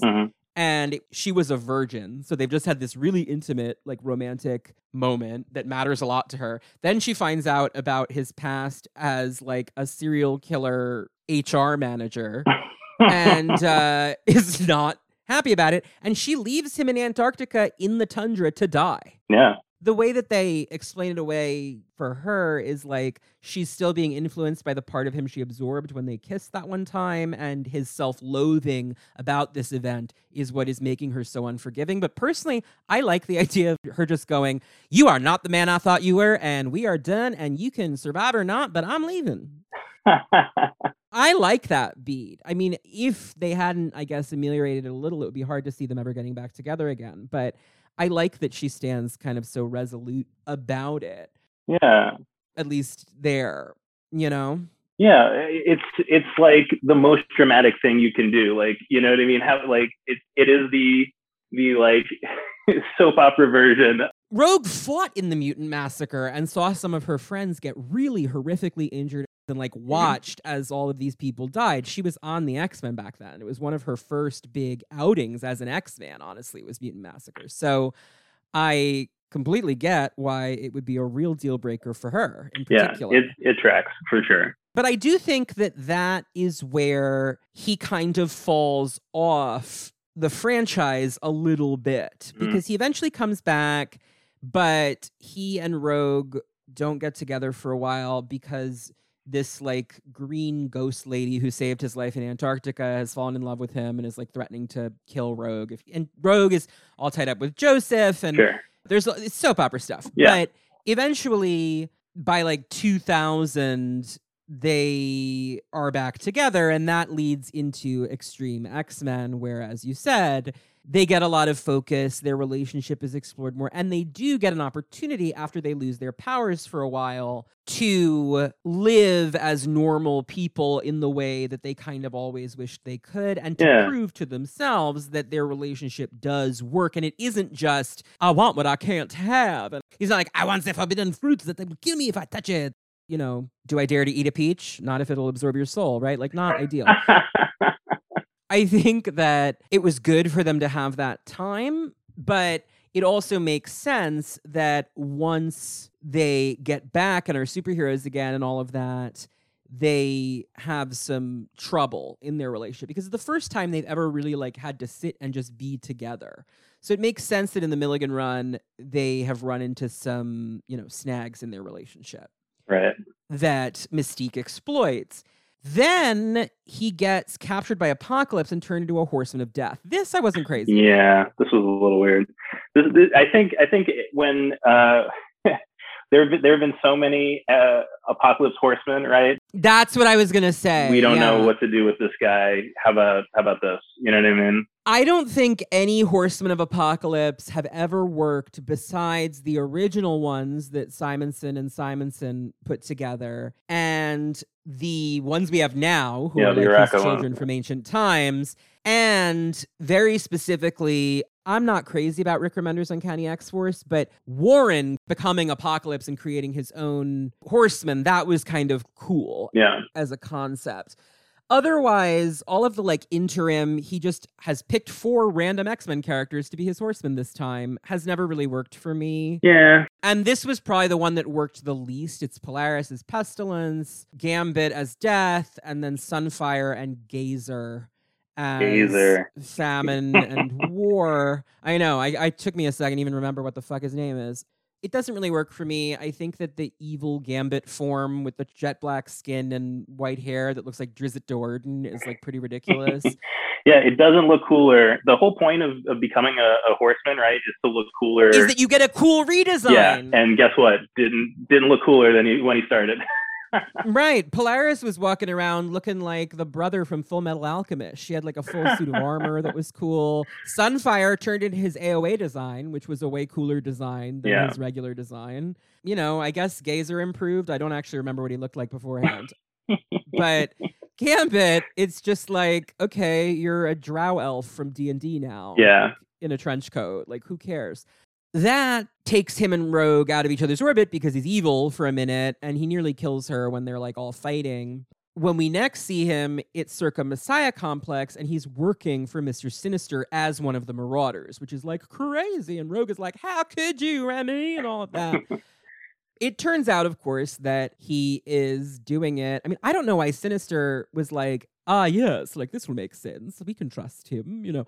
I mean, I guess it's a parallel for how stupid it is for Rogue to invite Lady Mastermind to be one of the X-Men. Yeah. Because the second that the chips are down, Gambit betrays the Marauders, much as Lady Mastermind betrayed the X-Men, and helps out. So there's that. But then I feel like his plot for a while is just like, when I get too angry, I turn into Drizzt Do'Urden again. Like, he just, it's not...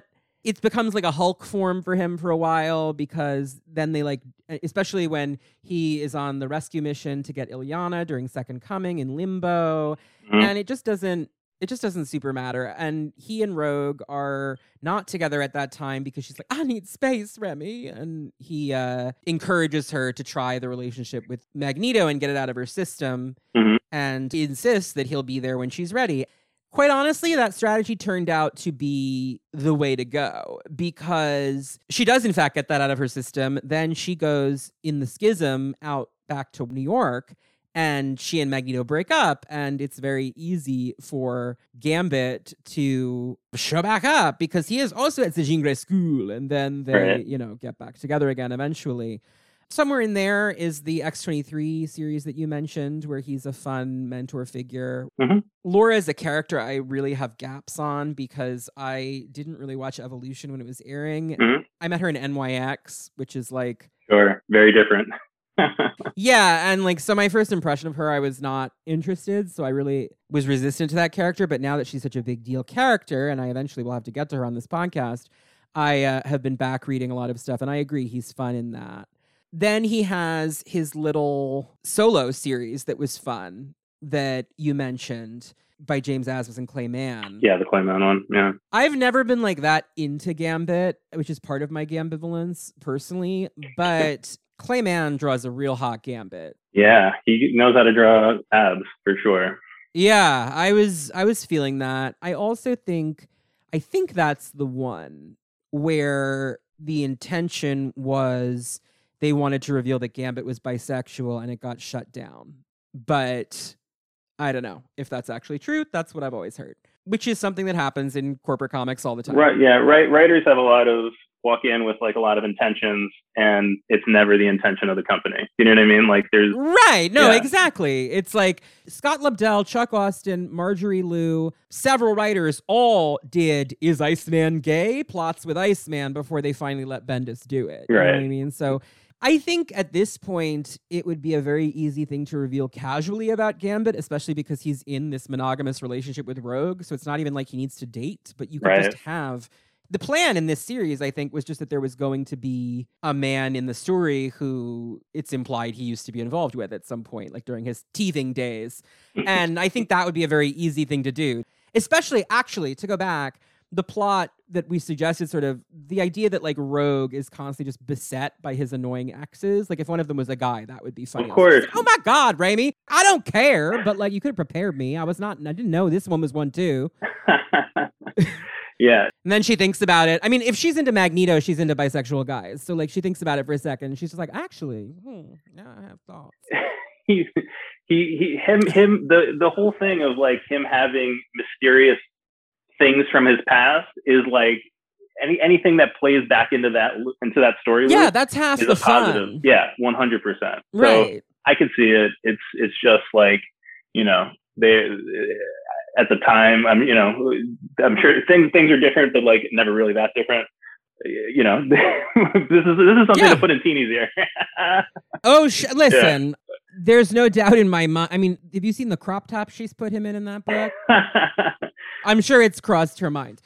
Then after that, he's in briefly the final iteration of Peter David's X Factor, the corporate team that happens, all new X Factor after Investigations concludes, where he's working for Polaris at like a corporate X Factor team. That book didn't run very long. No. He had fun chemistry in it with Quicksilver. This is around when he gets those cats. I don't remember exactly when he got the cats, but the cats. Recurring beat that Gambit is a cat guy and has like several stray cats that he's adopted, which I find like that also endeared me to the character. Yeah. And then they do the best Gambit decision ever, which is that after Kitty leaves Piotr at the altar, Gambit like steals the wedding. I mean, like, he just is like, well, we're all here in the chapel. It's free. Rogue, you want to get married? And they get married. And I thought that was great because I was dreading the marriage of Colossus and Shadowcat. That was like not something I ever wanted to see. the fact that not only does that get sandbagged, but this other couple that fans are really invested in got married instead was a cute idea. And then that goes into Mr. and Mrs. X, which I did enjoy. I think the marriage switch, because it was, for a while, it was like they were definitely going to get married. I think it was Donnie, I think, that may have thrown out. Yeah. Yeah. Donnie Cates was like, what if they don't get married and then Gambit and Rogue get married instead? Yeah. And I will be forever grateful. I'm never going to read a Venom comic. No offense. It's nothing to do with him personally. It's just not my thing. But I will always be indebted to him for that, for sure. Yeah, he gave you something, whether or not you wanted it. He sure did. Yeah. Whether or not I ever read a single page of Venom, or is he on Hulk now, right? Yeah, I think it's Hulk. But really, he's on Substack right now, right? Like everybody. Well, right. Yeah, right. All of the discourse and people's personal feelings about Substack as a company itself aside, which I think are valid and are just not something I want to dig too deep into on this podcast, because I've heard a variety of opinions that I think are reasonable. 100%, yeah. I will say, I think that competition is good. Very good. It's a good thing for Marvel and DC to look at this new thing that's rising up and thinking, okay, what are we going to offer talent? Yeah.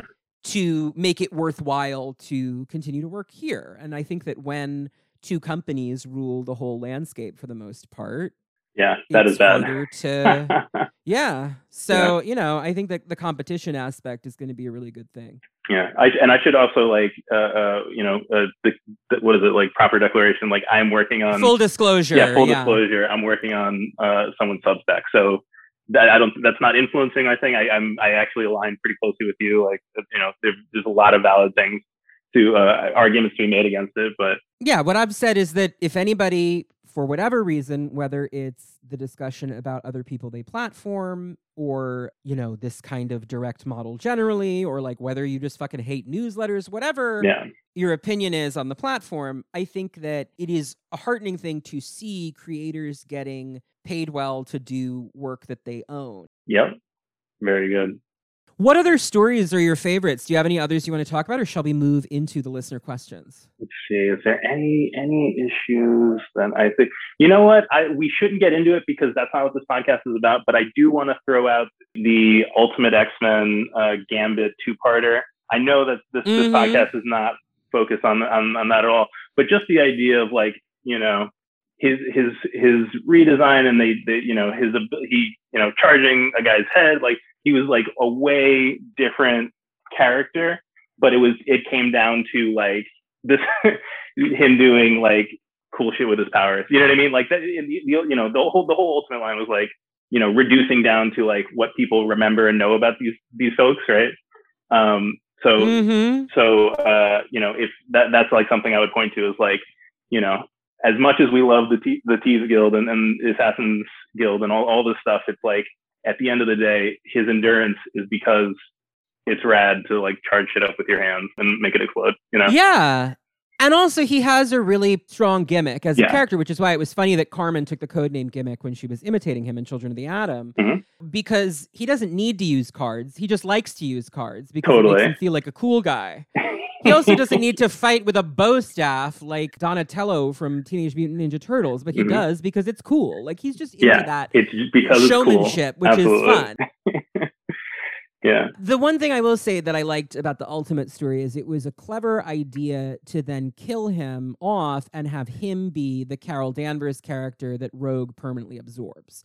Because then you had this sort of interesting dynamic of keeping the cool power, but having a different Rogue. That, though, was when that book started to really go awry for me, was when it started to feel like they were doing things specifically to be different rather than to simplify the world, which was the stated intent. Right. Let's get into the listener questions. So many of you wrote in about Gambit, which makes sense because my Gambivalence is well known, and yet he is an enormously popular character. I can't read them all, but we will go through a bunch and see what we can do. Miro writes, "Hey Connor and Chris, I think the driving force for Gambit's popularity in the 90s was the mystery and hint of danger around the character. Ever since his mysteries have been revealed and he's been solidly one of the good guys for decades now, he's been defanged and domesticated. The intrigue is all gone. I still enjoy seeing the character around, but I can't help but wonder if sometimes characters just run their course, or perhaps those old hooks could be reintroduced through a heel turn. What are your thoughts on that? Thanks." What are your thoughts on that? My thoughts are Miro hit on something that plagues, I think, a lot of X-Men and probably a lot of characters at large. Wolverine had the same problem. And Ben Percy understood that. And Ben Percy, in a time when we are embracing, all X-Men, all mutants together, he was very adamant about keeping Wolverine's loner status. You know what I mean? And even though he's there and he's doing the thing, he doesn't lose sight of that. And I feel like that's, if we could get back to that in a way that made sense, or even in a way that doesn't make sense, and then we just explain it, over the story arcs, or, after that. But like, yeah, Gambit's mystery and sort of like the idea that he has these past, this very sordid past that we don't know everything about is a huge plus. That's a story engine. Yeah, I mean, I do think actually that Wolverine was much more hurt by it than any other character, because once all the origin stuff had happened, honestly, all the interest I had in Wolverine was kind of gone. It didn't help that he was very overexposed around the same time, like often it's better to ask the question and not answer it. Another similar thing is like, I'm not a big Doctor Who person at all, but I watched the seasons with Alex Kingston as River Song because I like Alex Kingston. I thought that character was fun. But the more things that they explained about her mysterious backstory and that they revealed, the less interesting the character became. And it eventually became clear that, like, oh, you don't really have a good plan here. You were just sort of coasting on the fact that you cast a good actress and gave her a mysterious backstory where nobody knows what her deal is. That can't always sustain itself is the thing. And I think that Gambit is a case where, in part because his romance with Rogue became his central storyline, he ended up not being able to keep all of those secrets because the secrets needed to be revealed for his relationship with Rogue to progress. Yeah. Han Solo is like another character like this that is like, defined by their relationship in a way that like sort of undercuts all the cool shit we had about them previously. Yeah, once Han is Mr. Leia, there's not really anything else going on with that character particularly. Here's the thing, that usually happens to female characters, so I don't mind when there are male characters that it happens to. Turnabout is fair play, but with Gambit, I do think that, the danger of him is somewhat gone. I also think that's because he was like the 90s bad boy, and now he's a grown man. And he's been allowed to have character growth, which I think is a good thing. I personally don't think a heel turn would be useful for the character. I think it would just be regressive. And I don't think that anyone would buy it because, again, we've seen this plot before of Gambit is turned evil, but he always comes back around and there's always an explanation because here's the bottom line. Gambit is too popular a character to keep him away for too long, and Gambit and Rogue are too popular as a couple to keep them apart for very long. Even in the aughts, when he was really de-emphasized and their relationship was off again, he still kept turning up like a bad penny because you can't get rid of the guy. And eventually they were back together. I just think that you have to surrender to that a little bit at some point. The way to then move forward, I think, is to emphasize the other things about him that are interesting, which leads to the next question, which comes from Jordan Broadway, who writes, "Hello, Connor, an esteemed guest, and thank you for what I'm sure is another hilarious and insightful episode. As a longtime listener, part of me is surprised that my first time writing is for Gambit of all characters, since for years he was someone I felt zero connection with. That was until last year when COVID shut down the comics industry, and I finally took the time to do a chronological Claremont X-Men reread. Prior to that, I'd never actually read Gambit's first appearance, and while the de-aging of Storm for that story was, shall we say, indulgent, I didn't find Gambit anywhere near as creepy in it as I was expecting. Superhero comics don't have a great track record with adult male characters hanging out with younger girls. But in Claremont's brief run with Remy, I never once felt like he wanted anything more than to protect a fellow thief.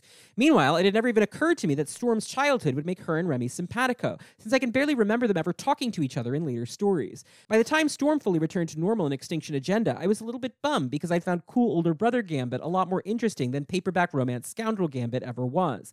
My questions are, has Storm and Gambit's friendship ever really come up again? And has Gambit ever been used in another mentor role, maybe for actual children? If not, why do you think that is? Is it just a casualty of Storm's popularity dipping while the Gambit-Rogue relationship took off? Does Wolverine have first dibs on bonding with all the new kids? Have the X-Writers as a whole just not wanted to talk about the weird age play stuff ever again? Which, I mean, fair, but Nanny's out here claiming her place as a mascot of the X-Line. Anyway, sorry for the long rambling question, but thanks if you actually read it on the air. Jordan Broadway. Well, thank also, you for amazing name, Jordan Broadway. I love that. Yeah, that's a great name. That's a fucking comic book character. That is a comic book character name. That's awesome. So it's a couple different things. One is, yes, the teenage girl sidekick thing is much more closely associated with Wolverine. And literally, when the Gambit and Storm storyline was happening, simultaneously in the same book, the Wolverine and Jubilee storyline was happening. And that was just the one that was more popular. There's also just the fact that, like, yeah, Storm was never going to stay a teenager. Like, that was a temporary plot. Although, when Claremont got to do X-Men Forever, he clearly felt that there were more stories to tell with the Teen Storm character because he kept her around for longer than she was in the actual continuity. Then he did lots of very weird stuff in that book that we're not going to get into. But, you know, as always, if you're listening, Chris Claremont, you are my god. So anything I make fun of, it's all in good fun. I think that the cool older brother Gambit thing you're talking about, though, is how the character is sort of being written now to some extent. And I think that that is the direction to take the character in. Storm and Gambit's friendship has come up on occasion. There's a reason why he was on the Extreme X-Men team, right? Like, he is one of her reliable people in a pinch. But in the 90s, he was on the blue team and she was the leader of the gold team. So they didn't interact as much. The reason that we think of a specific team from the 90s as like the core iconic X-Men of that period is because the cartoon literally just used the blue team and dropped the gold team, except instead of Psylocke, they took Storm and Jean out of the gold team and put them on the blue team. And that's the cartoon cast. Right. So you get a lot more of their interactions in the cartoon because they're on the same team, whereas in the book, they weren't until after AOA, and then he gets the whole reveal with the Marauders and everything. So and then you get Gambit and Jubilee, Gambit and Jubilee there too. So, like, you know, and Gambit and Jubilee have an interesting relationship historically, which hopefully we'll get to see more of in Excalibur. Now that, again, Rogue leaving, I think freed up Gambit to do more stuff with other characters. It's hard when you have a couple in your book not to have them be doing things together, I think, because it's realistic. So I like also the realism of it's okay for my wife and I to have different jobs. And, you know, like, we can have different workplaces like most married people do. Totally. So I'm hopeful that we'll see more of Gambit and Jubilee's relationship because she's not, you know, a little kid anymore by any means, but she's probably in her early 20s, let's say, especially because she was a vampire for all those years. So, you know, I think that he definitely can fulfill that cool older brother role with her, which would be fun to see more of again. He already is kind of filling that role on the team, like I've said. So I'd like to see more of that. Otherwise, when we've seen him in a mentorship or teaching role, he's not very good at it. Like famously in the Milligan he tried to bang a student, so the student tried to bang him, and he didn't. I don't know that defense ever works. No, I'm kidding. Yeah, no, I know, but it is what happens in the story. It helps that it turns out she's like a 150-year-old shapeshifter. Sure. But like notably throughout that arc, the repeated joke is that Bling is just trying to like take her classes and learn and like do tutorial, and he's like the worst, most inattentive teacher. She's like teaching him things about mutant history that he just doesn't know. So it's just not his strong suit. But the X-23 series by Marjorie Liu, as Chris mentioned, is a fun example of that. He does step in to kind of be her big brother a bit in that series. Yeah. That might be worth checking out if that's a dynamic that you like. Sam Gladstone writes, isn't turning potential energy into kinetic energy just throwing something? That is a great question. And yeah, I guess technically, my sense is that what he actually does, and like, I literally never took physics. I have never, ever taken it in my life. That's amazing. It was optional my senior year of high school. They made it optional. What? Well, I took an AP instead. Okay. So I was on an honors track. So my last year of high school, I just didn't take a science, actually. Because that's incredible. I had done earth science in 8th grade, so I had run through them all, and physics was optional. So I didn't take physics because here's the bottom line. I'm fucking terrible at math. Sure. And I was just like, this is going to be a disaster for me. So I didn't take physics. I ended up being forced to take calculus because they were like, your math score isn't good enough for you to be in AP statistics. And I was like, AP statistics is easier than calculus, you idiots. But whatever, it's fine. It was 15 years ago, and I'm over it. Yeah. Anyway. So I think what he does, though, is activate the potential kinetic energy in an object, right? So it's like, it's not just regular throwing. It's like how it would be if you threw it 200 miles an hour, I guess. And the answer is it explodes. I don't know. I just would say, don't fucking worry about it. Like, anyone with super speed would explode. Like, their organs would liquefy. So it's a superhero story. We try not to worry about this too much. Warren has hollow bones to help him fly, but they don't break easily. Like, we just have to, I mean, I don't know if they're actually hollow. They're sort of hollow. I remember that there's a bone thing going on. Longshot has hollow bones, and he definitely does. Don't break every second. No, Gambit is, like all comic book characters should follow this rule, but he definitely follows this rule, and that is the rule of cool. If it looks cool, it works. It's happening. Is it Don't fun? worry about we'll it. do it. Yeah, exactly. Do not worry about it. Jeremy Large writes, "Hi, Connor, an amazing guest. Like many of your listeners and guests, my first exposure to the X-Men was the 1990s animated series in which Gambit was a major character. Likewise, in the Del Rey tie-in novels and Marvel comics that I happened across in the 90s, Gambit was a central character in the franchise, filling the role of the Han Solo, the roguish charmer who hides his heart of gold behind a devil-may-care facade. But somewhere around 2002, he drastically declined in prominence in the X-line. He's pretty much absent from the Morrison and Whedon runs, he's a villain in the post-Decimation era, and I don't remember him making much of an impact in any of the Utopia era or Bendis era stuff. By that time, I'd mostly stopped following X-Men until House of X, Powers of 10, and the only event that seemed to happen to him since then was his marriage to Rogue. I know they had their own series for a hot minute, but it really feels like his prominence in the franchise has diminished since his 90s heyday. My question is, why do you think he's never been that prominent again? He seemingly has it all. Created by Chris Claremont, cool power, iconic look, fills a niche that the X-Team didn't quite have up to that point, the thief and ladies man with a heart of gold. And of course, he has prominent connections to other X characters like Sinister and the Marauders. He was a super popular character for about a decade. Was his role in the team filled by other characters like Phantom X? Was Gambit a victim of the way certain characters were emphasized and de-emphasized around the Morrison run and the decimation that followed? Is this a case of a character not having a steward, or do you think he was a flash in the pan who didn't have enough interesting relationships and character traits to sustain him beyond the 90s? Once again, thank you for your insightful and hilarious podcast that makes me think about these characters more deeply and thoughtfully. By the end of every episode, I'm a fan of the character and want them starring in a team book, whether they have one Zaladane or 100. Excelsior, Jeremy Large." So we've touched on some of this already, but I think something that is important to stress, because this is absolutely true, is that when Morrison was brought on to relaunch the whole line because Claremont's return for Revolution was a failure, they gave, basically as a consolation prize, this new title, Extreme X-Men, to Chris Claremont. Right. Because they were taking the flagship away from him after they had finally lured him back to write the X-Men after the whole upset in the early 90s. So they had to sweeten the pot somehow of like, we're breaking some rough news to this legendary creator. So they gave him Extreme X-Men, which I think is actually pretty good, especially when you compare it. Like the 3 books that are coming out are Morrison, Austin, and Extreme. Yeah, it looks great.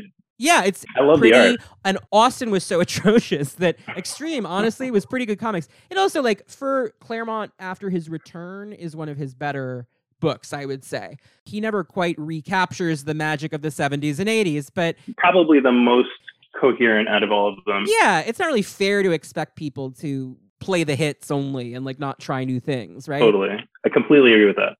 So I liked Extreme fine, but the fact of the matter is that Morrison's book was the flagship. And so the characters that Claremont took to Extreme, and he was allowed to take all of his favorite characters with him. He took Rogue, he took Storm, he took Psylocke, he took Kitty for a minute, he took Cannonball. He took a bunch of characters who otherwise had been pretty prominent in the franchise up to that point and put them on this book that was not the flagship. And I think that is actually what killed Gambit's momentum more than anything else. Because suddenly the whole franchise realigned itself around Scott, Emma, Beast, Wolverine. Yeah. Because Jean dies at the end of New X-Men. So then you added Kitty back into the mix because Whedon continues that book and replaces Jean with Kitty on the team.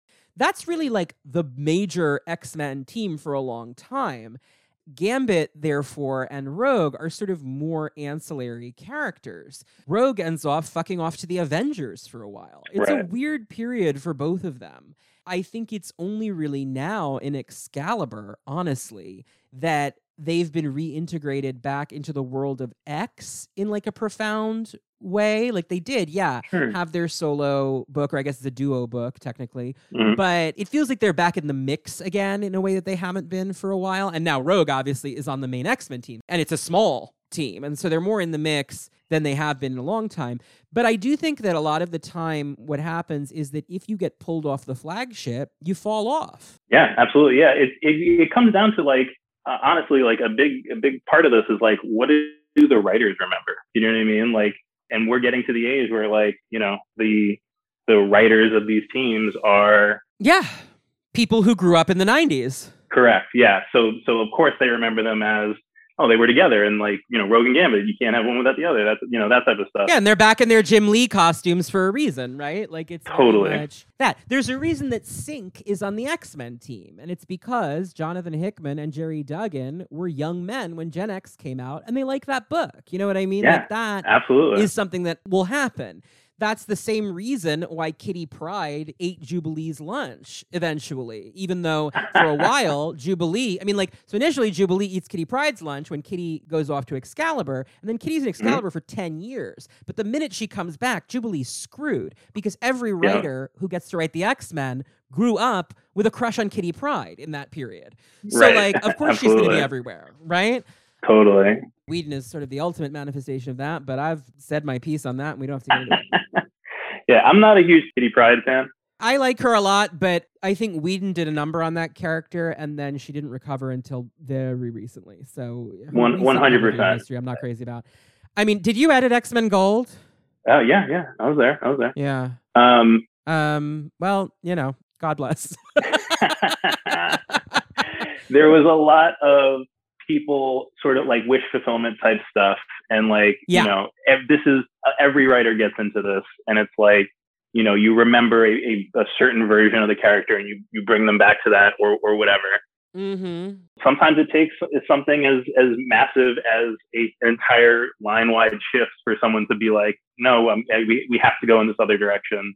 You know, Kate now, all that stuff. Mm-hmm. Like, and that is the only way characters survive. So, but my point, getting back to Kitty, Jubilee, like, it's also when you're really pushing Wolverine, when you're really pushing the loner rogue with a shitty past, like, you also don't need Gambit. You know what I mean? So don't lose track of the fact that, like, hey, the X-Men line is like the biggest it's ever been. So there's room for all these different corners and all this stuff. When you're down to 3 books, and it's like, you know, I understand why Gambit sort of fell to the wayside, right?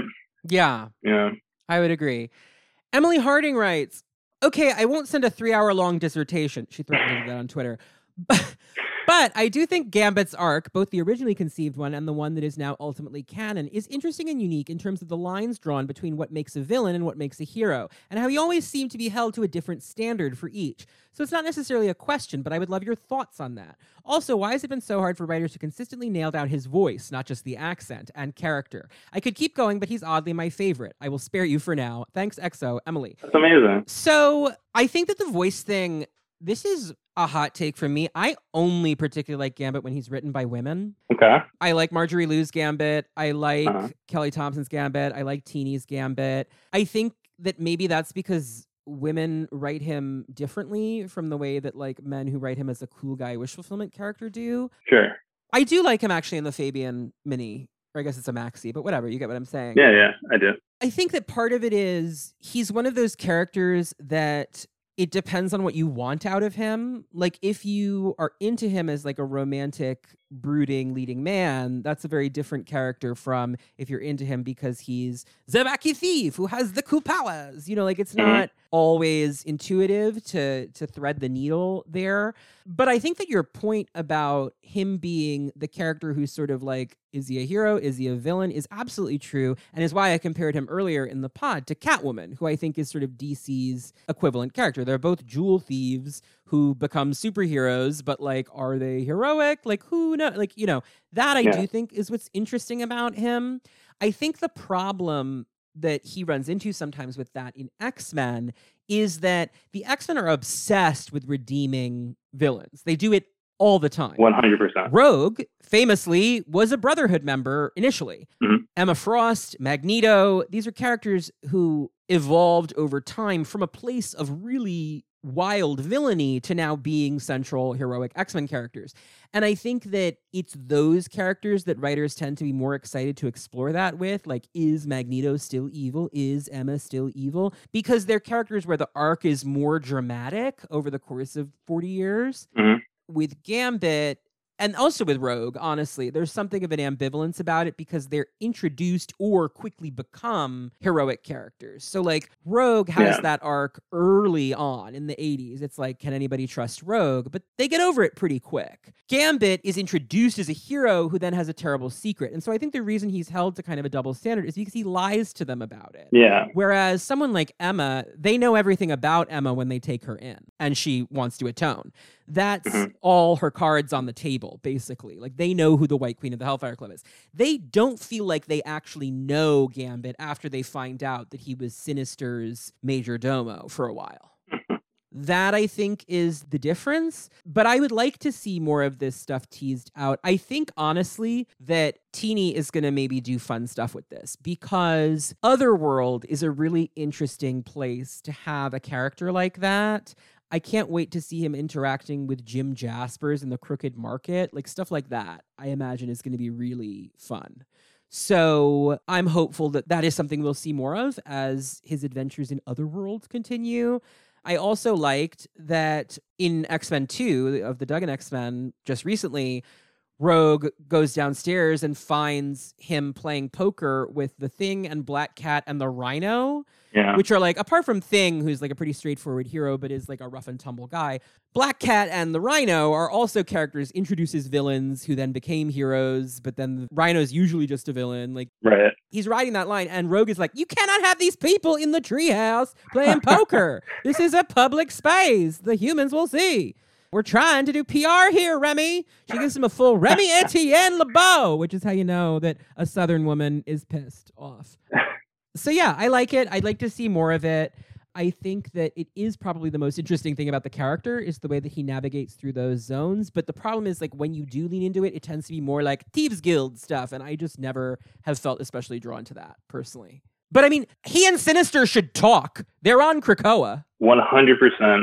That would be worthy of another, Gambit mini for sure.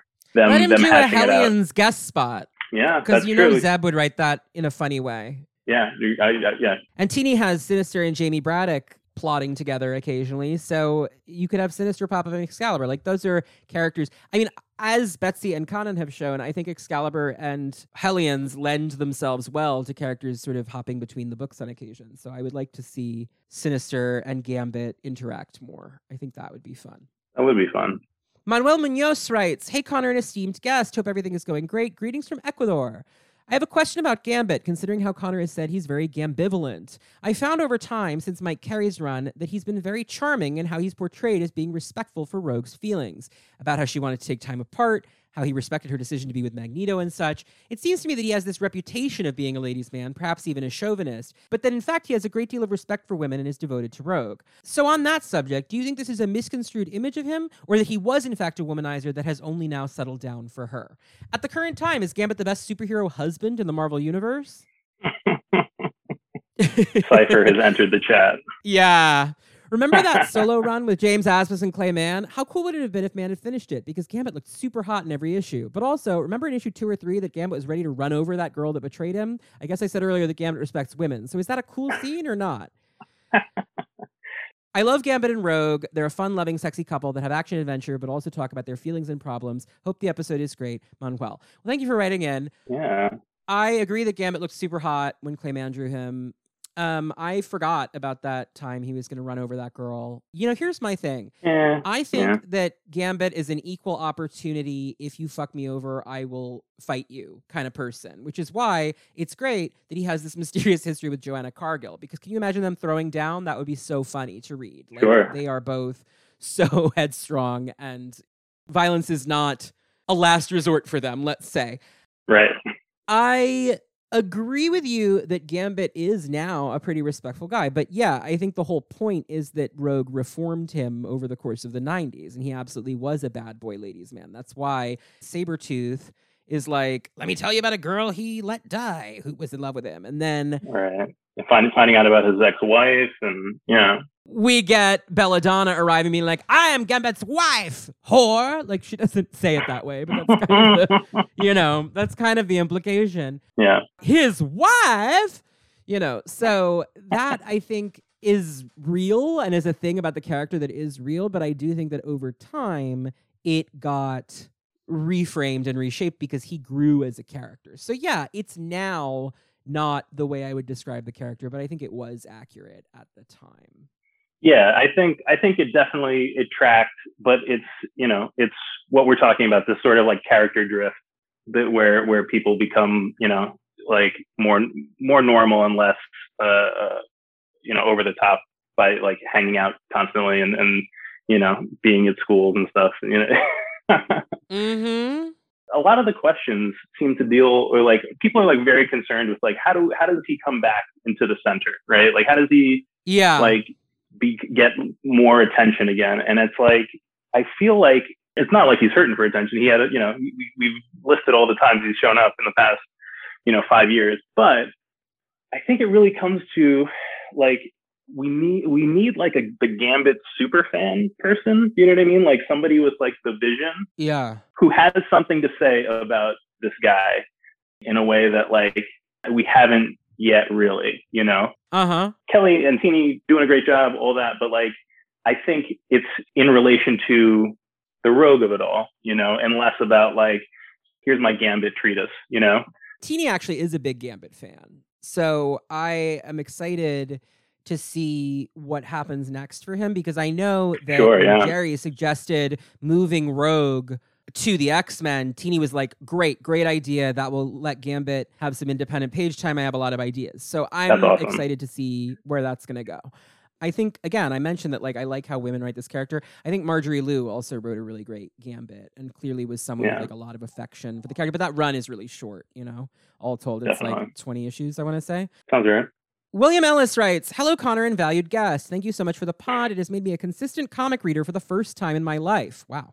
I'm reading all but 2 of the current titles in the X-Line, and I'm loving every second of it. Now, on to Gambit. The 2 panels of Remy comforting Julio about the loss of Apocalypse and Teenie Howard's Excalibur 16 have left a set of intertwined questions in my head.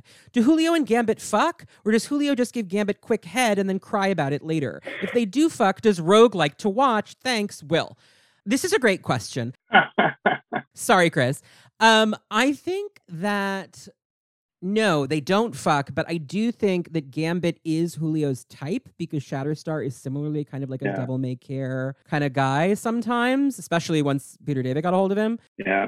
I think that Julio is definitely like into Gambit, but I also think that Gambit is not like outside of Star, who I think is just like a unique case because he's like Richter's soulmate and they basically grew up together on X-Force and all of that. Right. Richter seems to have mostly like a daddy issues thing going on, and Gambit is older than him, but I think that he's more drawn to like bad dads like Apocalypse, frankly. Like I think that was such a crazy subplot when I first encountered it, and I was like, what is this? And then the more issues that came out, the more I was like, no, this makes perfect sense, actually. Especially after doing the Richter episode of this podcast, where I'm just like, yeah, this is also like basically his dynamic with Cable. Like he's obsessed with fighting with dad, but like also like if dad wanted to kiss me, that would be fine because my actual dad was a criminal who died when I was a kid and I'm really upset about it. Yeah. So that makes sense to me. But I love these ideas and I would love to subscribe to your newsletter. You could start, there's various services that you could, start churning out this content on. I would love to read more of your thoughts. I think, and this was something I was like super worried about actually when the changeover was coming to them getting married. He's very much a wife guy. You know what I mean? Like he puts her on a pedestal, and I don't know. I guess like it's not like there's tons of that relationship in comics. So it's like having it is kind of is novel to some degree, but like. Yeah, that is, somewhere that's new ground for Gambit, I think, for sure. Yeah. So he would not be stepping out, which is sort of unfortunate, based on the, Krakoa era where anything can happen. It sort of closes off stuff, but, it is what it is. It is what it is. I mean, this is the same problem I have with North Star. in Gambit's case, he's lucky enough that his relationship with Rogue is a relationship people care about, and Rogue is a character people care about, often more than they care about him, which that part is a bit of a detriment to him at times. But overall, they're a pair that people care about, and so I think them being married is okay. With Northstar, I use him as my example because, like, that character, Kyle, is introduced purely to do that plot. Totally. There's no real build to their relationship. There's no reason for a reader to care about Kyle particularly. Like, there's nothing offensive about him. He's just not really anything, and it precludes Northstar then from participating in half of superhero comics, which is soap opera romance plot. Right. I think that's hurt Northstar as a character.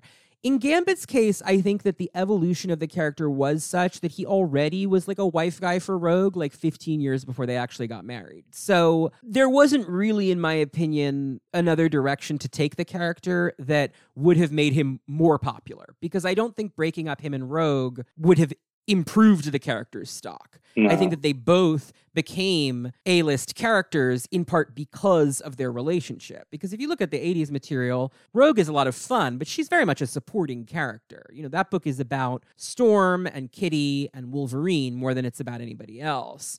Even in like the Outback era, Betsy really gets more focus than Rogue does, except for the Genosha story, which is very Rogue heavy. Mm-hmm. They became a super couple in that soap opera way. Yeah. And so splitting them up never really works. I liked that Mike Carey did it so that they could grow apart a little bit, but I think otherwise it's probably best to let them stay together. This is, there was nowhere else to go with it. And the only way through really is to add, tons of import basically to their relationship for anything to happen in the future. Totally. This is funny.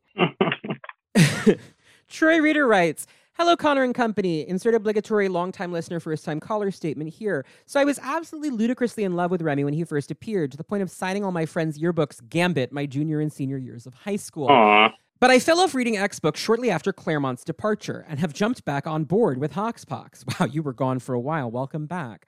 I'm loving what Teeny is doing with Gambit in Excalibur. I'm now going back to fill in the massive blanks in my mutant reading history and just arrived at the Age of Apocalypse. This leads to my question. What is wrong with Gambit in this alternate world? His pining after Rogue and being so ludicrously unaware of the obvious situation between her and Magneto just feels like the writer's room collectively agreed, hey, let's make AOA Gambit the absolute dumbest mutant left on the face of the earth and see what happens. Did I miss an issue that explained in this timeline Remy grew up eating a lot of lead paint chips or something? Anyway, thank you for the podcast and for the wonderfully welcoming community surrounding it, and I can't wait to hear upcoming episodes on my absolutely shameful 90s favorites. Troy."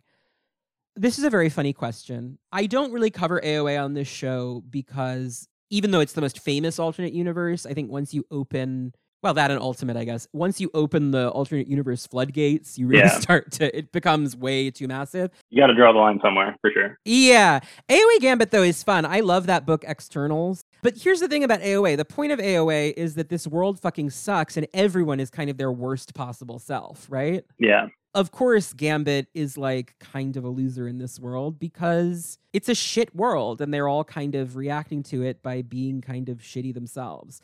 The point of the AOA storyline is to make us care about AOA, Rogue, and Magneto, which I think we do, but also simultaneously to be thinking the whole time, this is so wrong, Rogue is supposed to be with Gambit. Yes. So he's kind of like pointing to the WrestleMania sign, right? Like he's saying to you, like, we're going to get back together. Don't worry about it. You know, like just wait a couple months. I think that works. Mm-hmm. Mm-hmm. But I do get why it would be jarring if you're like, why is he such a weird sad sack in this world and so oblivious? Because here's the thing, it's just a different guy. And much like having Cyclops and Havoc working for Mr. Sinister as his loyal enforcers, like a lot of people in this dystopian world grew up in different circumstances, I think is the takeaway we're supposed to have. Totally. But you know what's working? That red scarf. I think that red scarf made the jump, or should make the jump rather, to be in the costume rotation on Krakoa. Yeah, no, I agree. Gripster asks, so many heroes have an arch nemesis that is just as famous as them. What do you think about expanding Gambit's own solo rogues gallery to include more long-term villains outside of things like Sinister or the New Sun? We didn't even talk about the New Sun. Oh, God. Don't worry about the New Sun. I'm sure I covered it in the character file, which I'm recording after this. Sorry, I have to pull the curtain back a little bit, but I haven't written it yet. Anyway, he has a couple that are out there a little bit, like Belladonna and Kandra are like very specifically Gambit villains. Mm-hmm. Belladonna, though, is a character that I just don't quite think has ever really worked. I'm open to the idea of finding a way to make her work, but I'm just not sure they ever have. And Kandra obviously is out of commission at the moment. I think that it is high past time for Gambit to have a rival character in that way. And I think now would be a great time to give him one because the opportunities for introducing new characters in Otherworld are so vast. You know, he's in a location where you can absolutely do that. And they've created so many fun, compelling new characters recently that I think that could be an option. I'm not sure that there's anybody in his like past rogues gallery outside of Mr. Sinister that I really want them to explore, especially in depth. But that's just my take. What are your thoughts, Chris? I totally agree, which is not that interesting. But I think there's something to maybe like his dad, like father stuff, orphan stuff. Like I think that has a place. Like I don't know, but in terms of like an amazing like foil person, like You're right. Like this is the best time to create a new character. You know what I mean? Yeah. This is when you should do it. I'm sure there's something you could pull out of Arthurian legends that would be a real pain in the ass for Gambit. Totally. And I trust this crew to like come up with something that is like very, very on point for Gambit. Me too. Yeah. Absolutely. Eleanor Rasor? Hope I got it right. Sorry, Eleanor. Thank you for writing in. Hi, Connor and guest. First time writing into the podcast, and I just wanted to say I've really loved listening to it, and it's one of the reasons I've gotten back into X-Men comics. I know you're a bit ambivalent toward this character, but I'm still excited for your episode on him because I think he's fun with the right writer. My question is, in my opinion, Gambit can be read pretty firmly as bisexual and has been flirtatious towards other men in a lot of comics I've read. Do you think Marvel will ever do anything with that subtext now that he's married to Rogue and their relationship is on for the foreseeable future? Not that I'm unhappy about the wedding. Also, a very important question, what do you think of Gambit's cats? Thanks and keep up the good work, Eleanor. The cats are great. No notes. Pro cat, more cats, please. More cat content. So we mentioned this earlier, but I wanted to read this because, there are moments where he has actually like done it on page. There's a really sexy moment. I forget what the issue is, but I'll find it and put it on Twitter at some point, where he and Daken are like having a fight and it's not even subtextual. Like Gambit's basically like, oh, you want to fuck me, huh? You into me, yes? We? It's not ambiguous, and it feels like Gambit might be down in that scene. As I've mentioned, my understanding is that James Asmus tried to do that in the Gambit solo, and I think that other writers have also sort of tried to put that on the page. I don't know if they ever will. I do think, again, as I've said, he's kind of a safe character to do it with. Sure. In, air quotes, because, he is in a monogamous relationship with a woman, so they wouldn't have to explore it. It could just be like an ex or something. That also, though, as I said in the Cannonball episode, makes him a little bit, to me, one of the less appealing characters to do it with because you're only going to get so many, right? Like, there's only so many characters that are going to be like, oh, I'm queer, by the way, on page. And so I tend to prefer it to be characters who then can have romance plots. Yeah. But he's one, if you're going to do it with anybody where they're like spoken for and we're not going to see them date men on the page, that is one where I would dig it. I think Gambit has always kind of been written that way. And I think it would be a fun development for the character. Also, frankly, I think Rogue would be into it. Rogue is an ally. Rogue went to that dinner with Bobby's parents to like be his beard. She gets it. She's down with the fag. She's good. She's in the clubs. She knows. She shops at Bloomingdale's. So I think that could be fun. I think I totally think Rogue would be fine. Like they could have threesomes with people. It would be fun. In this era, like this is like, especially on Krakoa. Yeah. This is the flavor that you can do. Will it ever happen? Maybe, probably. I think someday. I think there's enough drift over time that you can feel like it may not be when we want it to happen. You know what I mean? Like it may not be while we're young and virile. Yeah.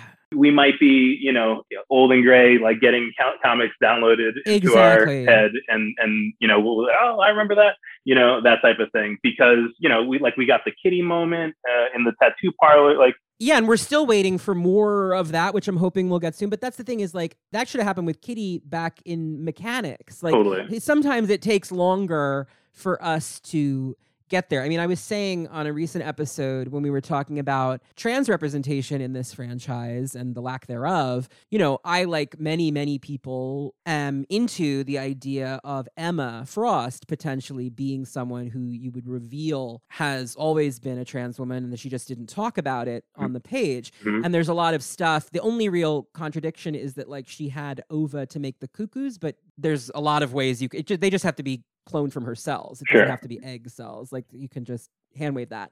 Otherwise, there's a lot of stuff that's resonant in her history, in her approach to gender. I think particularly in the way that Grant Morrison reimagined the character, and Grant Morrison obviously is non-binary themselves. So there's a lot to work with there. I said on this episode, I was like, and I said this also in my interview on Bitches on Comics with Sarah Sentry and S.E. Fleenor, where we were talking about this, because they're very invested, particularly S.E., in that headcanon.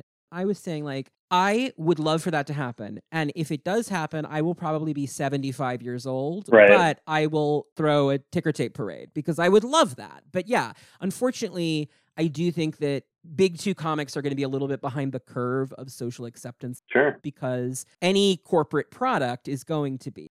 Any product where the writers and artists, and this is not limited to comics, this is also true of particularly network television, of any number of things.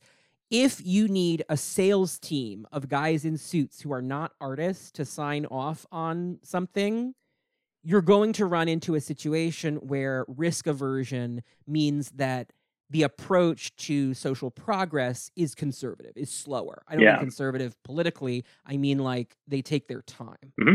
I think it's changing. I mean, I keep saying this, but like, this is the gayest fucking era ever in the X-Men in terms of what's allowed to be on the page. So I have hope that things are changing and that things are moving. We have queer writers in the office, multiple queer writers in the office. That is super cool. I just think we should stay tuned because I am confident that everybody in that office is doing everything they can to make this stuff happen on whatever timetable it's going to happen. Yeah.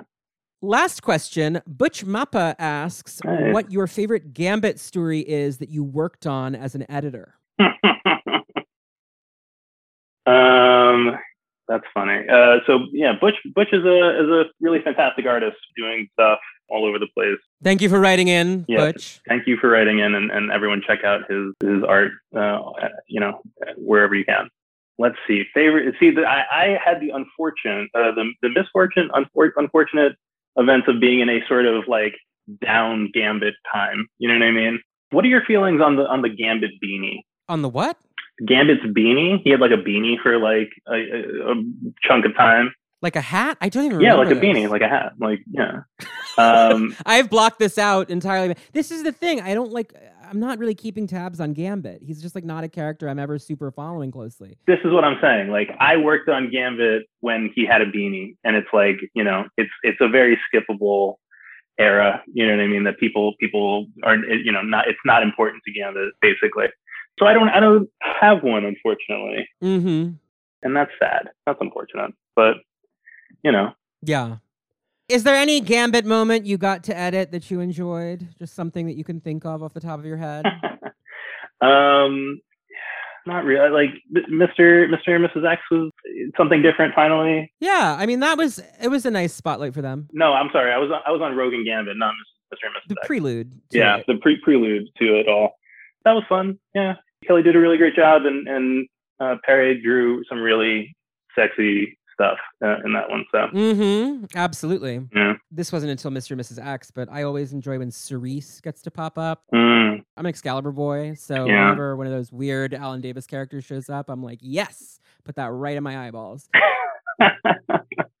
So That's why I was so excited when this big relaunch happened, and I loved House of X Powers of 10, and then they announced a new Excalibur starring Betsy as Captain Britain, and that's how I'm like, I loved the book. That's how I met Teenie, and we ended up working together. Oh, wow. Yeah, I like read the first couple issues, and I was just like, yes, what are you working on? Do you have any prose ideas? Like, so that's how it all came together, and we've become really, really good friends. Yeah, that's awesome. It's nice when you work with people and also enjoy socializing with them. Of course. It's not always the relationship you want with everybody you work with, but it's always nice. Well, Chris, do you have anything else you want to say about Gambit before we talk a little bit about what you're working on at the moment? I guess my last word on Gambit would be like no words. Like it's just look at him. Like as long as the art is working and you have an artist bringing something to the table and really embracing it. Like he's definitely a character that, I think writers would do well. Like Marcus Stowe is an amazing artist, to lean on your artist and let them make Gambit work a bit. You know what I mean? Because his power is so visual and striking and beautiful on the page that you really should just let people go nuts with it. And that's why, like, one of the best Gambit moments in years, I truly do think, is like in that Excalibur issue when he supercharges the train. And you're like, oh my God, I forgot he could fucking do that. Yeah. Because he's always like tossing his cards around and you forget that he can charge whatever the hell he wants if he puts his mind to it. Yeah. Oh, and also like basketball. Like very few characters are like, he's always playing basketball. I don't know. Yeah, as opposed to the baseball that they're all always playing. Yeah, as opposed to the baseball thing, totally. Okay, so actually, now I'm thinking about it, he and Megan should play basketball because iconically, in an early issue of Excalibur, right after the Inferno, Megan is by herself wandering through New York and accidentally, like, her powers are out of control, so she keeps sort of subconsciously shapeshifting to look like whoever is around her. And this is a slightly controversial issue because she ends up shifting race a couple times. There's a really incredible scene where she like sees a bunch of black guys playing basketball and sort of walks up as suddenly this beautiful black woman and is like incredible at basketball because she can fucking fly. And they're like, are you in the WNBA? Like, what's your deal? She's so happy and loves it so much and has so much fun that when Brian finds her and they get in the taxi together to go back to the hotel, she doesn't shift back into her regular form that's like a white-looking blonde lady. Right. And he's like, Megan, what's going on with you? Like, those aren't your features, he says in like a very diplomatic kind of way. And she looks at her... And she looks at her reflection in the mirror and she says, well, Brian, it's my face, so these must be my features, which is, as opposed to other race-changing storylines in the X-Men that I think are pretty yikesy, that one I think is actually kind of heartwarming because her point is, my form is entirely malleable and I was having a lot of fun with those men. So, I still see myself when I'm looking in the mirror right now. So it's just a nice kind of moment. Anyway, long digression because I love that character. My friend Khalid was like, I am going to require a notes app apology from Megan about this issue. And I was like, I do understand that position. But now that they're both in Excalibur together, he should help her rediscover her love of basketball. That would be fantastic. I love that for them. Yeah, I love that for them too. And honestly, like, Megan, who was raised by television, fucking loves Gambit because he's like the bad boy from a soap opera. Like he is, like she was raised by EastEnders in Coronation Street. Yeah. Loves Gambit. She loves Gambit. And Brian's probably like looking down from the parapets like, what's going on down there? Anyway. Well, thank you, Chris, so much for being my guest. I'd love to give you an opportunity to talk about the project that you're crowdfunding at the moment and anything else that you would like to plug. Sure. Let me just say, like, it is a really amazing opportunity to be here and talk with you because I told you off air, but like I listen to the show all the time. So it's like talking to the friend that you hear in your head all the time. Anyway, so. Well, thank you. It's nice to meet you. And I'm excited to get a drink when I'm out in LA in September. Yes, please do. What can I say? Okay, Cornerman. So there's this new platform out there called Zoop, which is a crowdfunding platform that is somewhere between a publisher and and your Kickstarters, Indiegogos, whatever. But what they allow creators to do is basically run their campaign with a little help, with like some training wheels on. So myself and Ray Anthony Height, my co-creator, co-writer. Oh, very cool. Co-everything. I missed that detail. We used to work together on Moon Girl Devil Dinosaur, which is a book I edited for like almost 50 issues. Mm-hmm. And, now we're getting to step out and, we're both extremely pulled in a lot of different directions, working on tons of different things.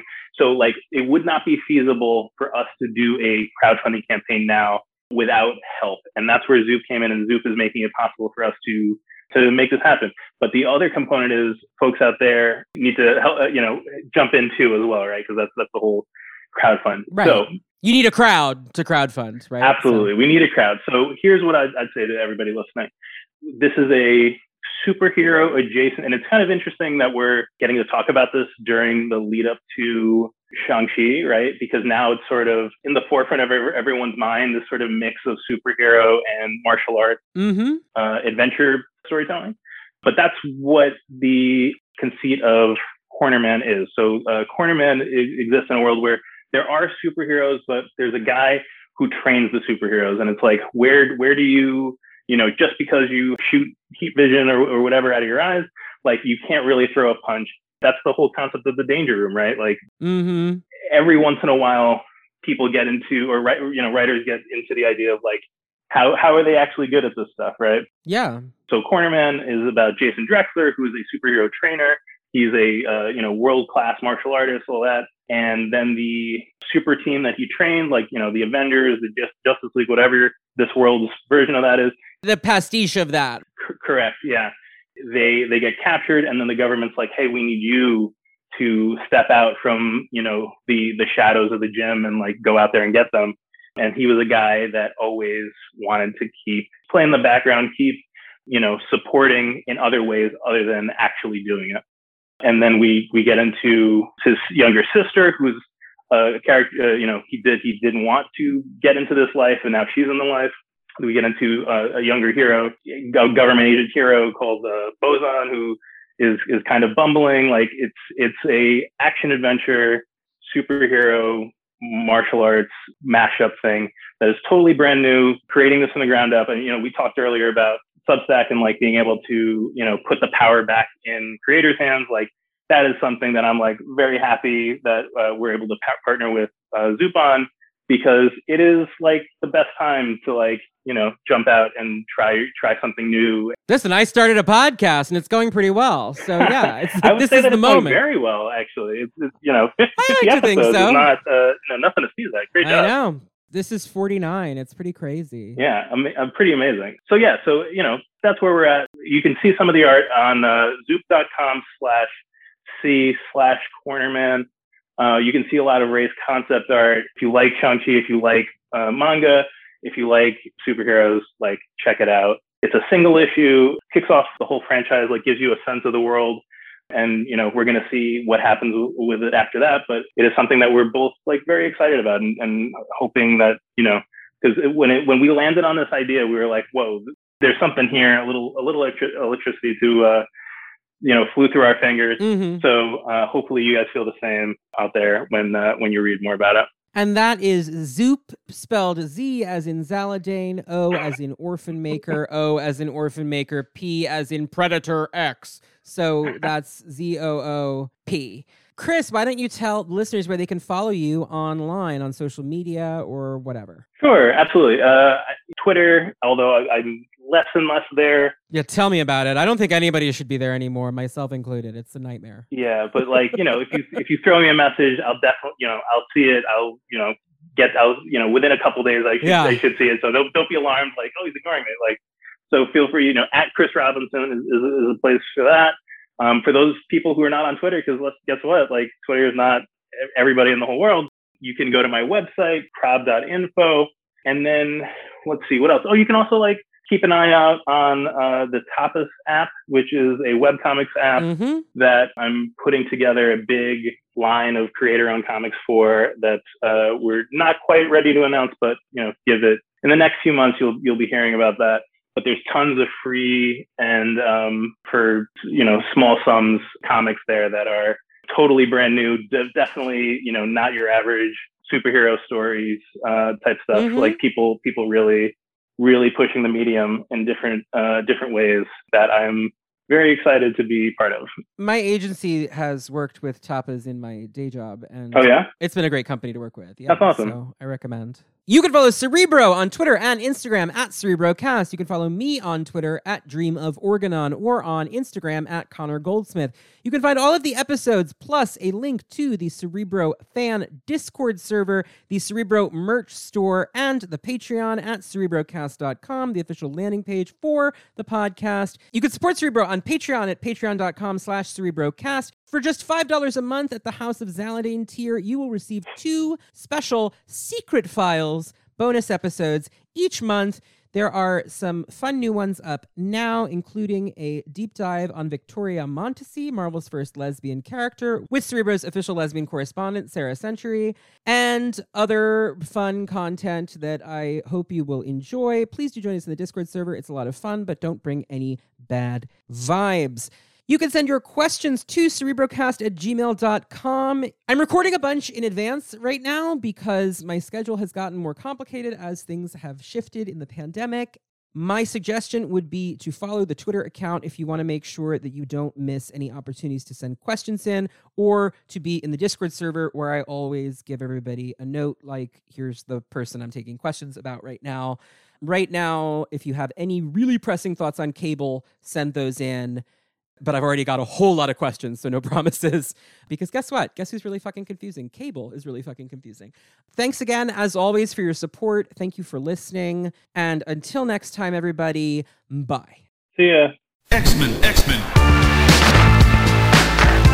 the 21st century, evil mutants led by Magneto aim to destroy the world. The only hope is X-Men.